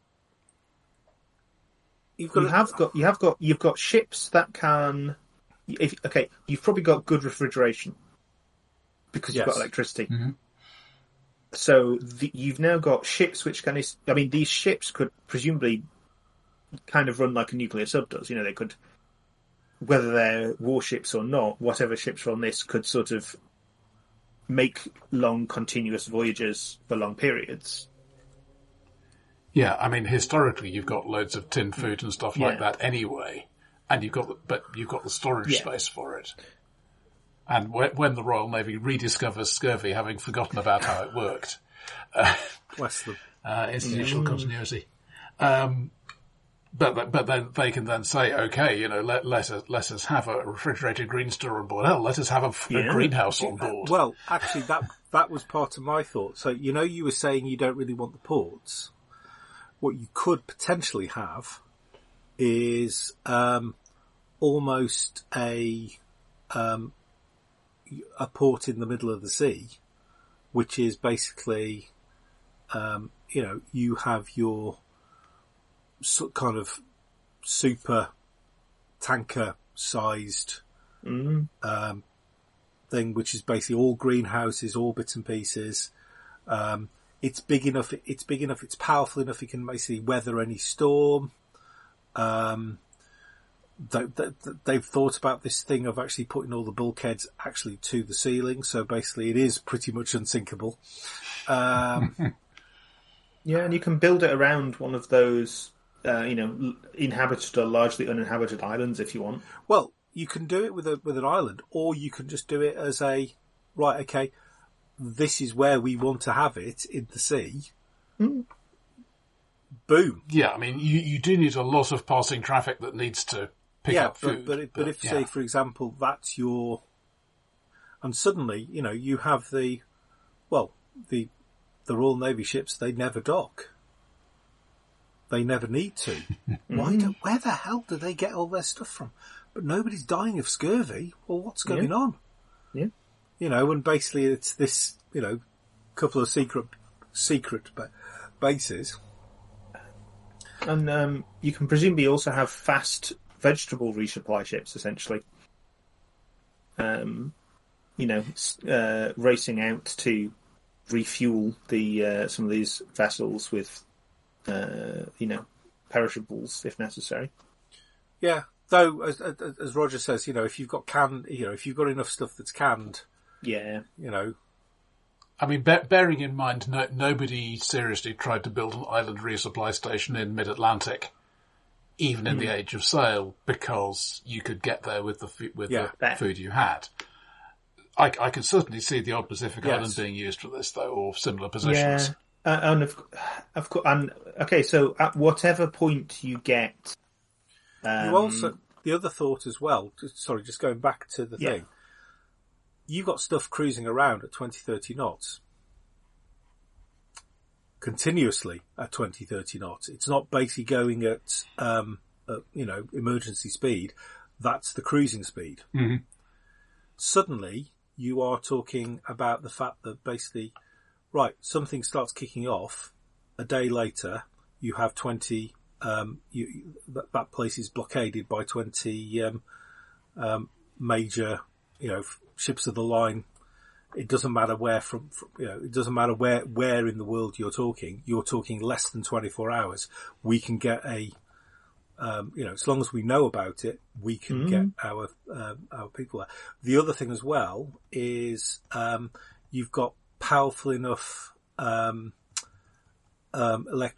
you've very quickly, very easily got powerful enough electric current, that you are able to send, messages very quickly to your ships of the line. So you're in communication. You're suddenly able to turn around and say, right, okay, we need our dreadnoughts there. Yeah, I think some of the travel times may get up to several days, but certainly anywhere in the world in less than a week. But even so, I mean, let's assume you've actually got what we actually had, which is basically you have a fleet pretty much in every sea, and suddenly you're actually probably not that far from. I mean, if you're talking, say, 30 knots, Australia to, I don't know, Korea is what, about 24 hours just over. Yeah. You're talking, you can shift your ship, and there appears to be a storm in the way. Bad luck. We're gonna have some seasick, seasick people, but we can just power through because our ships are more powerful than the most powerful storm. You're talking again, right to the point where they hit the hurricane that basically quite literally snaps the boat in two. But you are talking about not needing to go round. You're not needing to, so suddenly you've got a lot faster communication levels. Again, if you're potentially have if you've got sort of the low stuff with Marconi Morse, you could have a chain of ships reasonably quickly, basically as in the way that the telegraph used to be, and actually you can basically send your signal potentially, say, all the way from London through to, I don't know, Melbourne, with just continuous sort of sparks and stuff. You know? So the Anglo-Zanzibar War may get even shorter. Yeah. Well, it was somewhere between 36 and 45 minutes, but preceded by a 6-week. No, we are not going to accept bloke A as the Sultan after the old one died. We insist on bloke B. And by the time the 6 weeks had expired, there were, cruisers, gunboats, bunch of Marines. The ultimatum expired. They didn't take the flag down. They opened fire. Eventually, one of the shots hit the flag and knocked it off the pole, and that was taken as surrender. But that was the thing. I mean, it is quite literally peace through superior firepower. Yeah. Mm-hmm. So one thing which strikes me, if we're going for, so a possible reason you might want to have some mid-ocean bases is for radio relays. Of which the obvious one, looking at a map to me, is Hawaii. Oh yeah. Which I think at this point is British. Is not American at this point? No, it's British. It's British until... No, that's quite a bit later. Yeah, and for choice they still would be. Yeah. It's really, really funny when you go there as a Brit. I thoroughly recommend it. If you ever get the chance, Hawaii is the most fantastic, wonderful place ever. It is one of the most beautiful places in the world. Go. But go there, but going there as a Brit and basically, we can't stand the Americans. Why can't we stay with you? Why couldn't we have stayed with you? Possibly the only people in the world who, Well, because the Americans annexed it in 1890, whatever it was. And at that point, the UK wasn't in a position to do anything. I think we're not having that then, are we? Yeah. So that's going to be an important. That's the thing, because suddenly. Well, the thing is, through the 19th century, it's sort of friendly to British, but it's basically got the US watching over it. And anytime anybody like Britain or France or whoever says we would like to, or Germany in particular, tries to take over, the US says no, we're going to preserve this as its own thing. Then the US changes its mind. But my thought is that because Britain suddenly doesn't rule the waves, it absolutely hammers the waves into the ground, sort of thing. There is nobody else anywhere near them.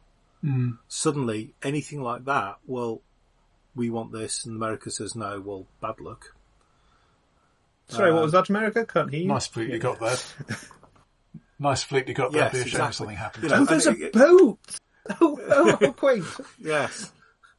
And again, you're talking an awful lot of power. You basically, with that much power, you are suddenly talking, armour? Nah. You measure it in millimetres, I'm measuring it in feet.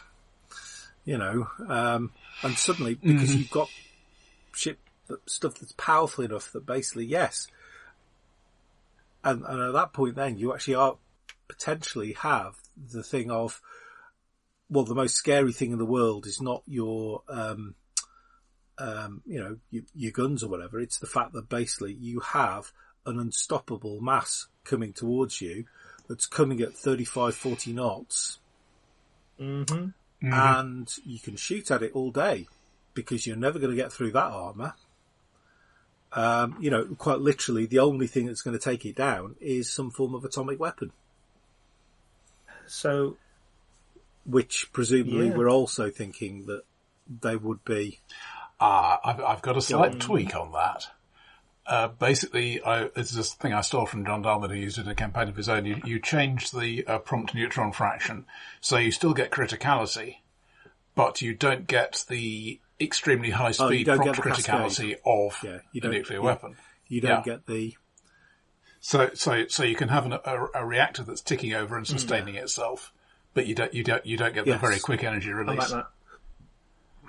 So you're talking hydrogen bomb before you actually can do anything. But again, suddenly you're very bright sparks who are now understanding atomic theory an awful lot better. Yeah, but it's difficult to achieve. It is. Even so, particularly without a Yes. fission initiator. Yes, because let's be honest about it. That's how they originally did it. Was basically they triggered the fission bomb, which then triggered the hydrogen bomb, which then blew everything else up. Oh boy. Sorry, I'm just picturing the scenario in which somebody is claiming to have discovered red mercury. So it sounds like this would fairly rapidly make it very difficult for other people to have wars, assuming you didn't want them to have wars. That the British care about, yeah. I mean, you are. So yes. I mean, historically that was the case. When we ruled, when the sun never set on the British Empire, it was really quiet. This is still technically true. Yeah. It was really quiet because we stopped almost all of the wars because we just turned around and said no. I see that pushing in two different directions. On the other hand, you have the entrenched establishment saying the world is correctly ordered and we want it to stay that way. On the other hand, you have all these people not wasting their efforts going off and dying in wars and doing useful things instead. Yeah, I mean, I also... It's a bit like the Luther Arkwright bits and pieces, where all you need is basically for a forced thing of, right, okay, I mean, in that case, it's forced emancipation that happens a lot earlier, and suddenly there are quite literally, you actually, we've got people on Mars in the mid 1800s. Partly because you get a very, very, very powerful Catholic Church, which are very, very science orientated, which apparently Pope Joan would have been potentially if she hadn't died in childbirth. If she existed at all, but yeah, there's the. I mean, that's the divergence for them, isn't it? But and you basically get so potentially what you're going to get is you're going to get with a lot more power becomes a lot more industrialised bits and pieces, which frees up a lot more people, which promotes more civil unrest because you've got an awful lot of people who are reasonably well educated. Let's assume that we go down the Cadbury's route and bits and pieces, and we start turning around and saying, right, okay, we actually want to teach all the kids because we don't need to send them. They don't need to be putting their, losing their fingers in looms and bits and pieces or going down the mines. Also, power and clever chemistry gets you chemical fertilizers. Very easily. Well, yeah. That's that was the whole thing of, oh God, my brain's gone completely dead. I should know this. Bethan will smack me around the head 15 ways to Sunday. German guy who, invented, the Haber, Haber, yeah. He was good Nazi. Wife committed suicide, bless her. But he worked out how to produce ammonia via basically power. And as soon as you've got ammonia, one, you can make obviously bombs, but more importantly, you can make an awful lot of fertilizer. So you don't need the petrochemicals that you're being blockaded from. Yes. So suddenly you don't need the petrochemicals.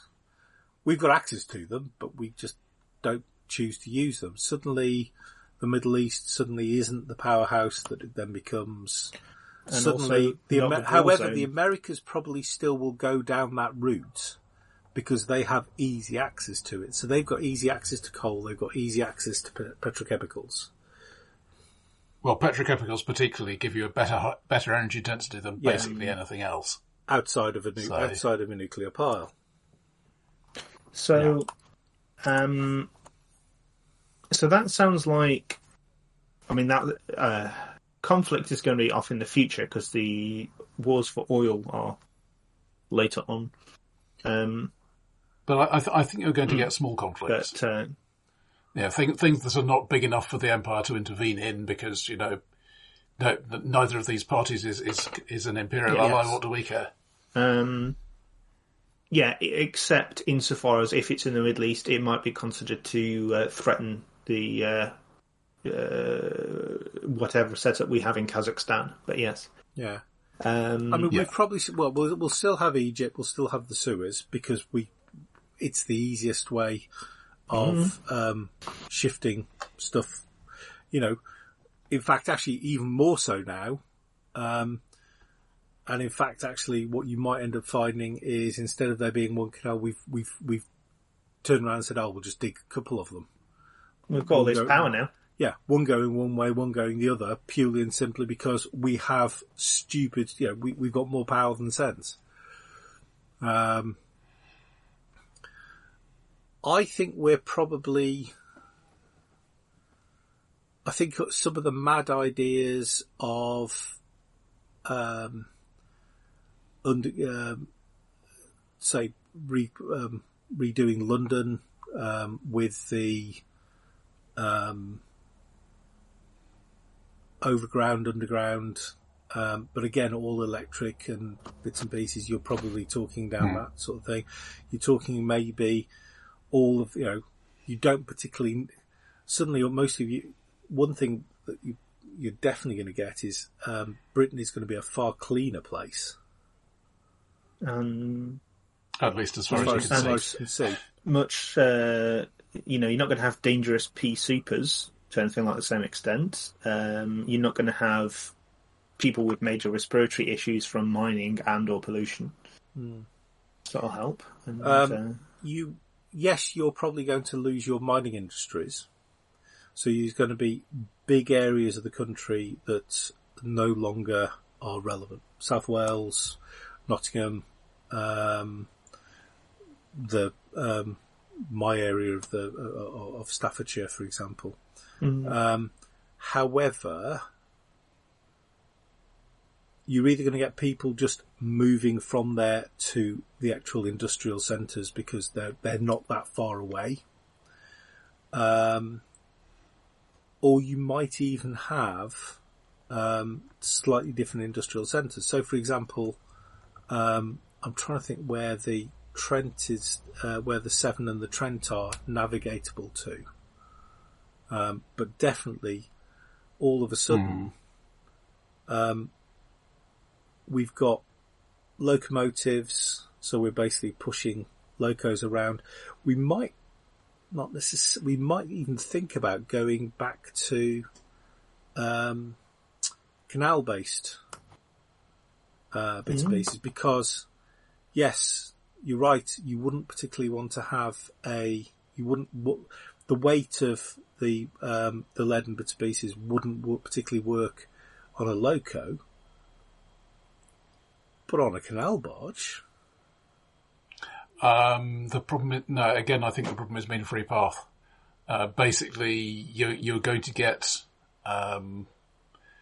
some gammas, you're going to get neutrons coming off the pile, and you just don't have enough room to shield them. Even if you have, 2 feet of lead or whatever. But you could, so obviously, because transporting things on canals is efficient because of the buoyancy.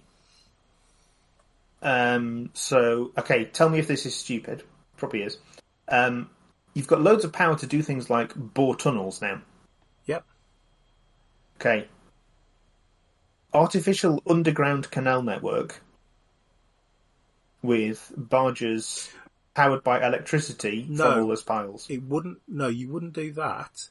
What you would do is what they originally intended the underground to be, which is basically in essence, what Elon Musk's hyper thing is, with the vacuum and bits and pieces. Well, actually, if you look at the original, where that idea came from, was basically that was what they originally were going to do with the underground. It was going to be all vacuum tunnels and bits and pieces, and it was only the fact that the rats kept eating through the leather, the leather and bits and pieces, because you should be able to, because obviously at that point then once you started going, there's no, you've got vacuum and bits and pieces, and actually you've got air being pushed through from behind. You're actually not needing very much power on your actual, though you still have track friction. But if you're doing it through vacuum air pump, you potentially, and you've got decent seals, you could potentially, again, you're talking stupid amounts of power, but we've got stupid amounts of power. Suddenly, exactly as Shim says, if you've got the ability where you just go, do you know what, we'll just drill through it. The UK actually is reasonably okay for stuff like that. There's a few areas, funnily enough, actually a lot of it in the south there, in the southeast, because obviously where you've got chalk and bits and pieces, chalk doesn't really take drilling very well. But where you've got anywhere with even sandstone based, definitely where you've got granite based, you can produce long tunnels that are quite stable, and are going to stay stable. Here's the thing I want to do that's a step down embarking from that, but maybe not a whole step. If you are building new canals anyway, you engineer them for water flow. So you have a constant, 10 mile an hour current. And you basically have canal, this is the direction that canal runs in, you have another canal going in the other direction. Yeah. Yeah. Mm-hmm. Yes. Again, huge amount of power, but then your individual transport is essentially free. It needs minimal power. Yeah, I like that. You don't even necessarily need crews on them, as long as you can get somebody to if it hangs up on a corner or something. Yes, you actually potentially then, your clockwork although you've got a load of automation, unemployed miners, I mean, you might as well stick them on about. Yeah, but also you're sort of talking, again, your clockwork automation. But your unemployed miners are basically digging your canals for you. Yeah. You're using them in their digging bits of base, so using them for their sort of construction work ability. Meanwhile, you're educating their kids to basically be the middle class of that you kind of need to be able to run the empire. Yeah. And buy all the stuff you're making. Yeah, I mean, you might still get some interesting class structures, so I suspect you'd end up with throwing all the miners' kids at STEM. Yes. And you'd end up with the thing where, the upper classes are still going to Harrow and Eton and Oxford and doing classics. Yes, but because they don't need to learn, the energy coefficient of the Type 23, fission pile. However, little Johnny, whose dad was a miner until they stopped that, and then was basically dug that cut. Basically, he does know that. Oh, and by the way, he's also agitating, rather rightly so, because he thinks he's probably more useful than somebody who can wander lonely as a cloud, sort of thing. Though also, I mean, this is happening smack in the middle of the arts and crafts movement. Yes, of course, you've got Browning and yeah. Well, of course, all this boundless energy is going to, at least in theory, at least in what you tell people, is going to free people for a life of intellectual pursuits. And if you're the right sort of person, it probably will. Well, actually, to be fair, if you're British, it probably will. Because, again, one of the things that, you've got to remember is the fact that the class system, goes to the lowest of the low in the UK, in Britain, and then drops down as we go through the rest of the empire. Yeah. Yeah, I mean, I've recently been reading about Gallipoli, and there's a lot of stuff said about the First World War, which I think doesn't entirely hold up, but it is definitely, they don't matter, they're only colonials. Yeah. Yeah. I mean, the Anzacs were, if you look at what happened at Gallipoli, I mean, there's some quite good, there were a couple of quite good films in the, I want to say late 80s, early 90s. There was one with, oh God, my brain's gone dead. Crocodile Dundee. Paul McGann? No, Paul Thingley. Not Paul. Yeah, Paul Hogan. There's one with him in, which he did where basically they were looking at the Anzacs and bits and pieces. And again, you're looking at a lot of it was the fact that they were being told to do stuff. And quite often, how should I put it this way? The orders were tweaked somewhat to actually work. So they did, because they actually had quite competent senior officers. And so stuff was gently, well, we could do that. Or if we just did this, we'd give them exactly what they wanted and we wouldn't all die. Yeah, that is one of the things in this setting. It is considered quite normal to say, right, well, we're going to send these several hundred men to their deaths in the hope of achieving a minor gain. Because, I mean, that was, charge of the Light Brigade, etc., etc. I mean, charge of the Light Brigade was an act. Well, that was more a personal enmity that expanded to kill everybody else as well. But the thing that you always forget is it worked.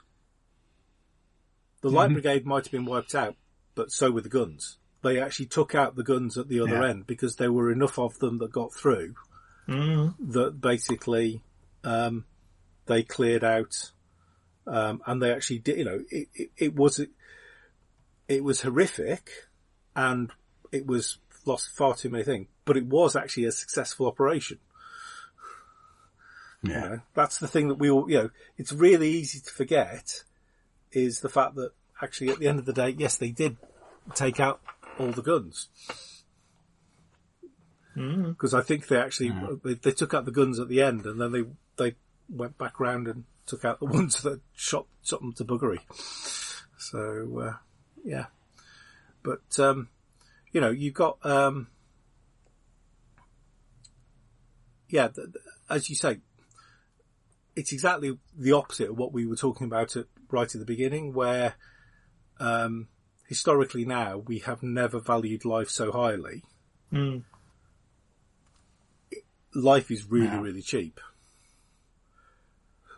It's a bit like what we were talking about in the Endgard campaign, Roger, where we're almost, because it's so when we're playing Endgard, some of us have got great characters, and then there's my character,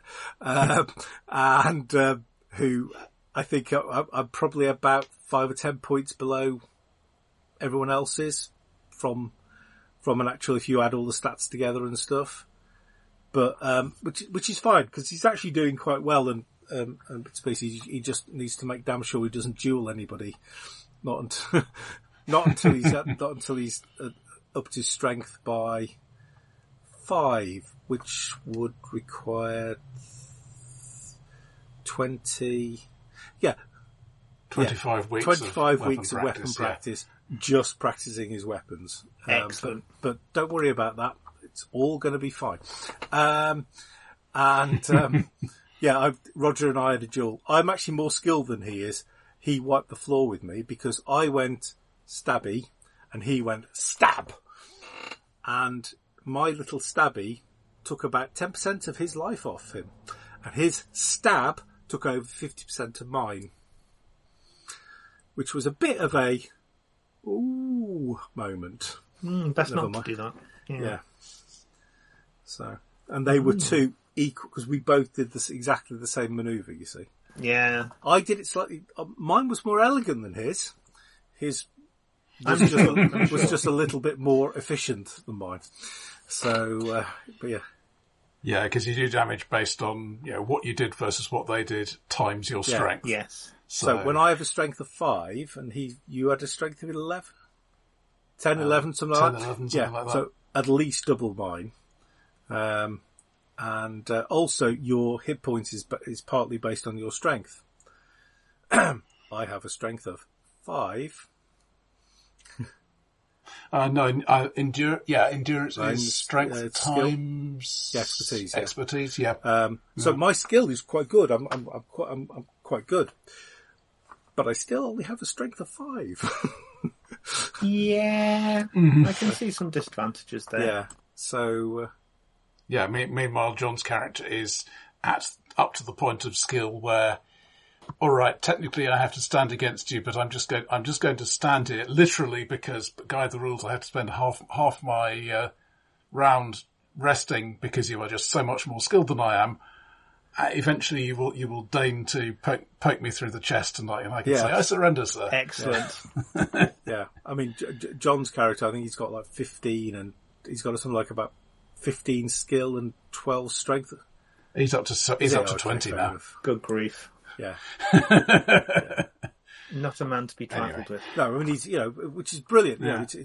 He's this, oh yeah, that's the other thing as well is, so we've been doing all this thing of trying to raise our social levels and stuff. John started slightly higher and has moved, but he's not gone up anywhere near as quick. So an awful lot of his thing has basically been, and I practice with my sabre. And I practice with my sabre. Oh, and I practice with my sabre. So basically, he's this killing machine. He is kind of like, pretty much at, Cyrano de Bergerac level. Whereas we're, kind of more D'Artagnan. Yeah, basically. Yeah. But again, part of the reason why I was talking about that was, especially when you're campaigning, one of the things you can do is basically go, do you know what? If this character dies, it's not the end of the world. So you drop your chance of living to improve your chance of doing well, getting money, and so on and so forth. And it very much is, it's almost feeling like the old AD&D thing of, you've just rolled up your character. Oh God, this is another crap one. Right. Okay. I go in, full guns are blazing and bits of pieces. Oh, look, I've died. What a shame. I've got to roll another character. Oh, look, I've won. I've defeated this fight. I've got some money. I can get some decent armor. I can get some decent, bonus, I can get a magic weapon or something. And suddenly my crappy character isn't quite as crappy because I've been able to improve through tat. Well, these days they call it a character funnel, don't they? You get a bunch of 0-level characters, go through an adventure, and the survivors become your PCs. Yeah, which can actually be quite good fun. I've done that before now. We never really carried on with it much, but basically we did a thing really, really simple. You live basically on mountaintops. Everywhere below you is fog or mist. You can just about breathe in about the first 50, 60 meters. Below that, it basically chokes you. Nobody's quite sure how long it's been, but we know that we used to live down there and this thing. Oh, and by the way, people who live down in the actual fog are lizard folk. So there's you living at the top and the lizard folk. And basically you fight each other and stuff, but they don't, if they capture you, they make sure that you don't go too deep. if you capture them, you make sure that they're kind of in the foggy bit that they can live in, and so on and so forth, and everyone's kind of happy. And suddenly something is turned, because suddenly they're attacking, and they're attacking like they mean it, and it's your coming of age. You're in the longhouse, and the lizardmen are attacking. What do you want to do? And that's basically where we started. And there's a whole load of bits and pieces, and then you go down and you find out that there was basically, the reason why, sort of like, the humans, well, what's left of you, there's you're kind of like a mismatch of human, elf, dwarf. Mm-hmm. But the original peoples, you will eventually, if you can get down to a certain level, become what you should be. And also you can start dropping the mists down, depending on what's going on, because they're actually artificially because the world should not be covered in mist. And there's some very interesting artificial stuff going on that the characters eventually would find. And that was kind of me, quite literally, walking along the Malverns, which is kind of quite literally on that. And there's a few places where that goes to that. So, you could just about put a house up on here. And there's a few places where, you could just about put a village up on here. But it's all kind of up at, once you've got up, you can stay at the top without walking along. And I'm thinking, I wonder. And then sort of looking along the things like the Andes and bits and pieces and the Rockies and stuff, and going, if you actually raised everything up, could you? Yeah, a lot of hill ranges, you get that thing where it's lapping against the shore at a little below the top, and the fog rolling down the valley or whatever. I mean, you definitely get that. I mean, up in Snowdon or Innis, whatever it is these days.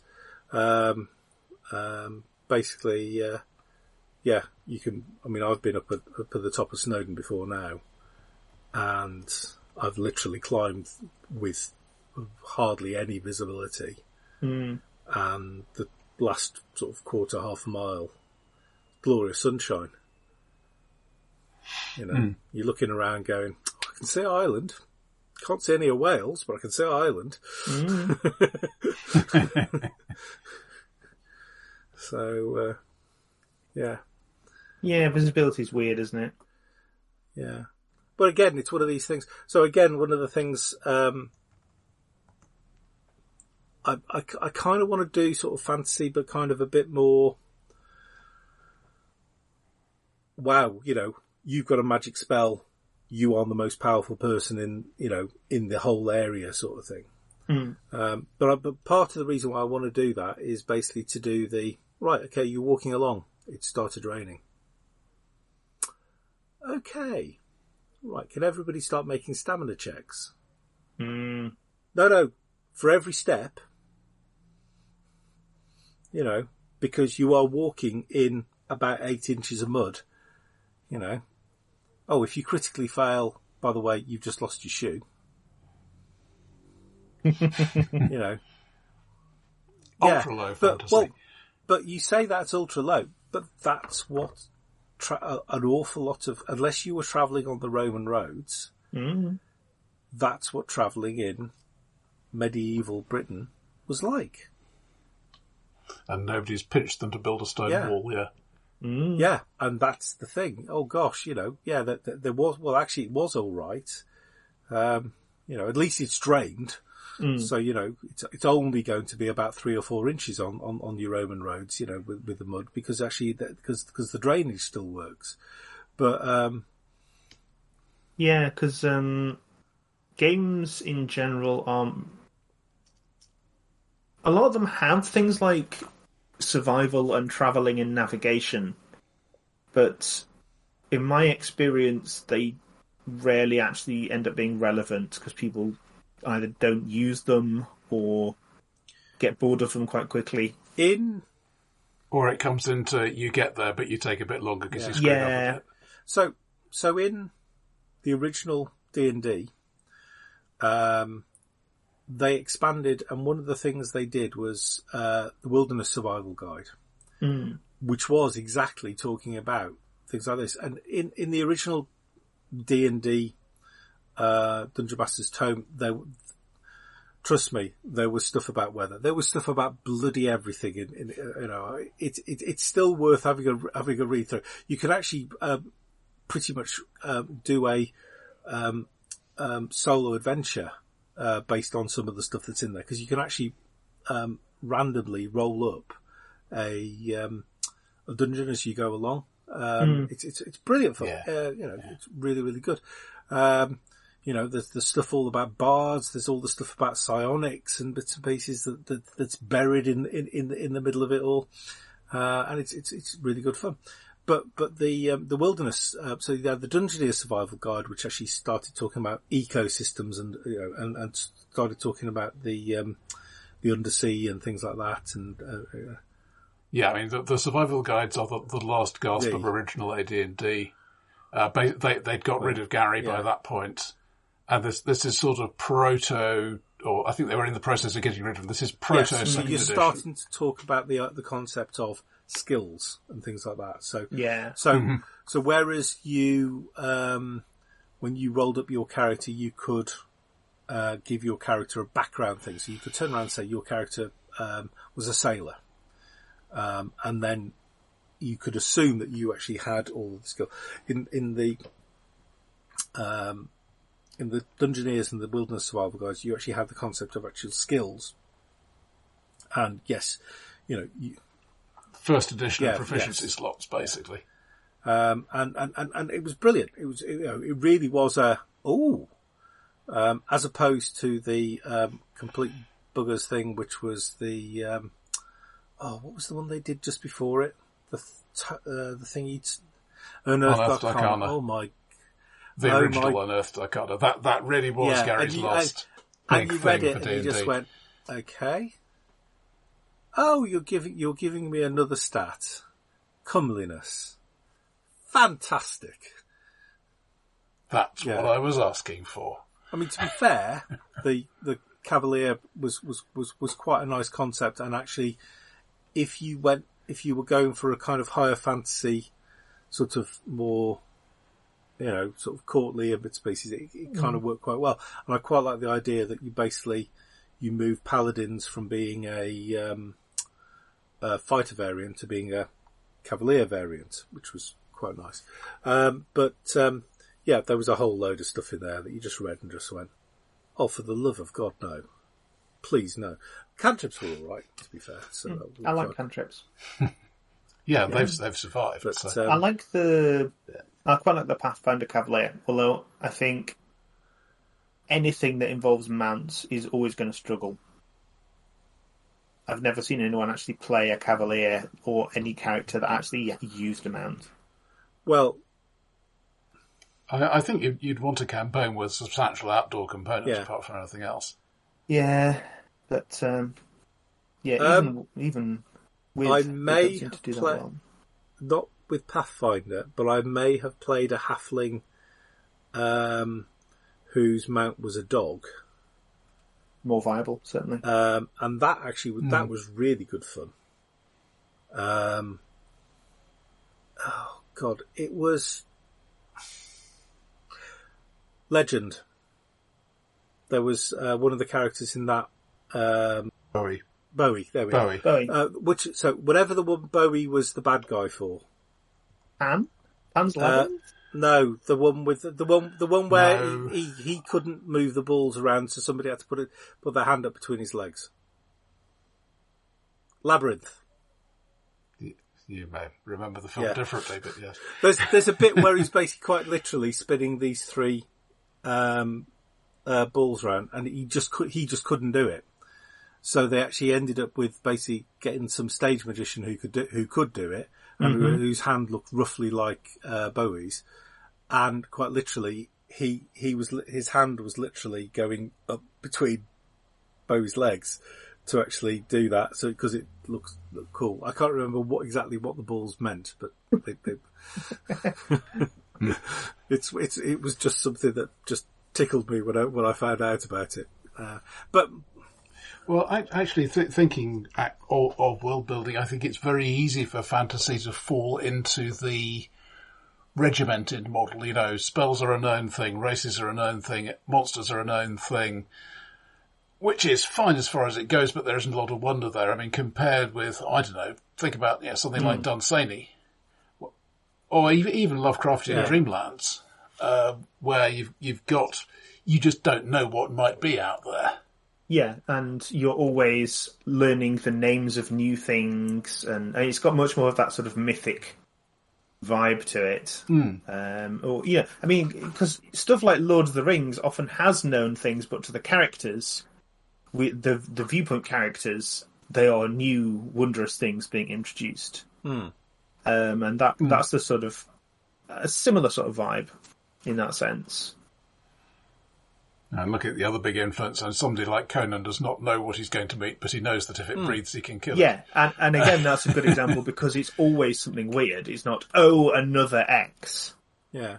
And actually, that's part of the thing as well, is the fact that quite a lot of the things Conan kills thought they were invulnerable to that sort of weaponry, right to the point where Conan kills them. No. Because, a lot of it is because he believes he can. Conan is a Wharticulture orc. My headcanon for 140,000 is that actually Imperial technology also works that way. They just haven't realised it yet.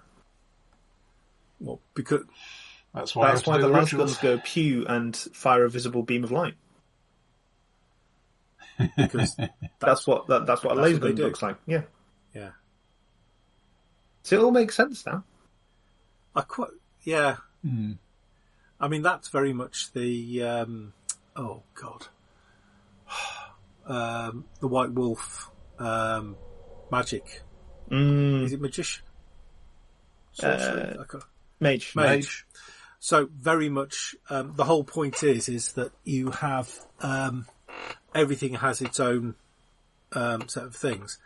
And the ones that have won are the technological mages. But it's still just magic. Yeah. Everybody believes it. Mm-hmm. So if you are, I don't know, a member of the Order of Hermes or whatever, or a hermetical magician or whatever, you've got to basically, you're going up against the baseline of what everybody else believes. So you've got to power over that to actually be able to cast your spell. All your witnesses are saying people can't do that. Yeah.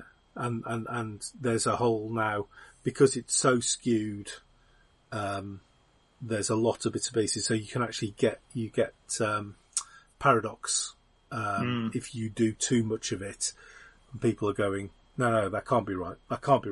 And that starts creating paradox, and paradox can start doing nasty things to getting you out of the equation. I think it's difficult to get wholehearted about that. I mean, theoretically, anybody could change the world. But if I don't know, it's got limited having the gift. I mean, if your ability is strong enough, but again, that's going back to the Conan. He has such the blinkers are so tight around him that yes, he can do it because, well, that's his belief, and his belief overrides everybody else's. And again, that kind of fits a lot of the way that magic is in a lot of the stories and so on and so forth. Again, part of the problem we sort of have is the fact that because unless you're playing something like Ars Magica, where yes, your magicians are stupidly more powerful than everybody else, but you aren't the magician. You're basically one of the hangers on, and so on and so forth. Unless you're playing a very odd campaign. I mean, it's almost like when you're playing the Doctor Who RPG. If you're playing a Gallifreyan, you are playing quite literally at the next level. It's Batman and Superman playing in the same thing, except that you're actually a lot more powerful than Superman in comparison to Batman, sort of thing, because your knowledge is so much better. Your abilities are so much better, and the fact that you've got two hearts basically means that it's almost impossible to bloody kill you. But yeah, this is the thing that didn't come up when we were playing the RPG. The way the Cubicle 7 game does it is Time Lords have a lot fewer plot points, which everybody needs to get stuff done. I mean, basically, a lot of the time, the Time Lord is just basically sitting in the background because they can't do the sexy, mad thing because that's not their role. It's basically their role is basically just to be Deus Ex Machina, basically, pretty much. But no, I mean, but Ars Magica is really good. I mean, I've played a couple of games of that where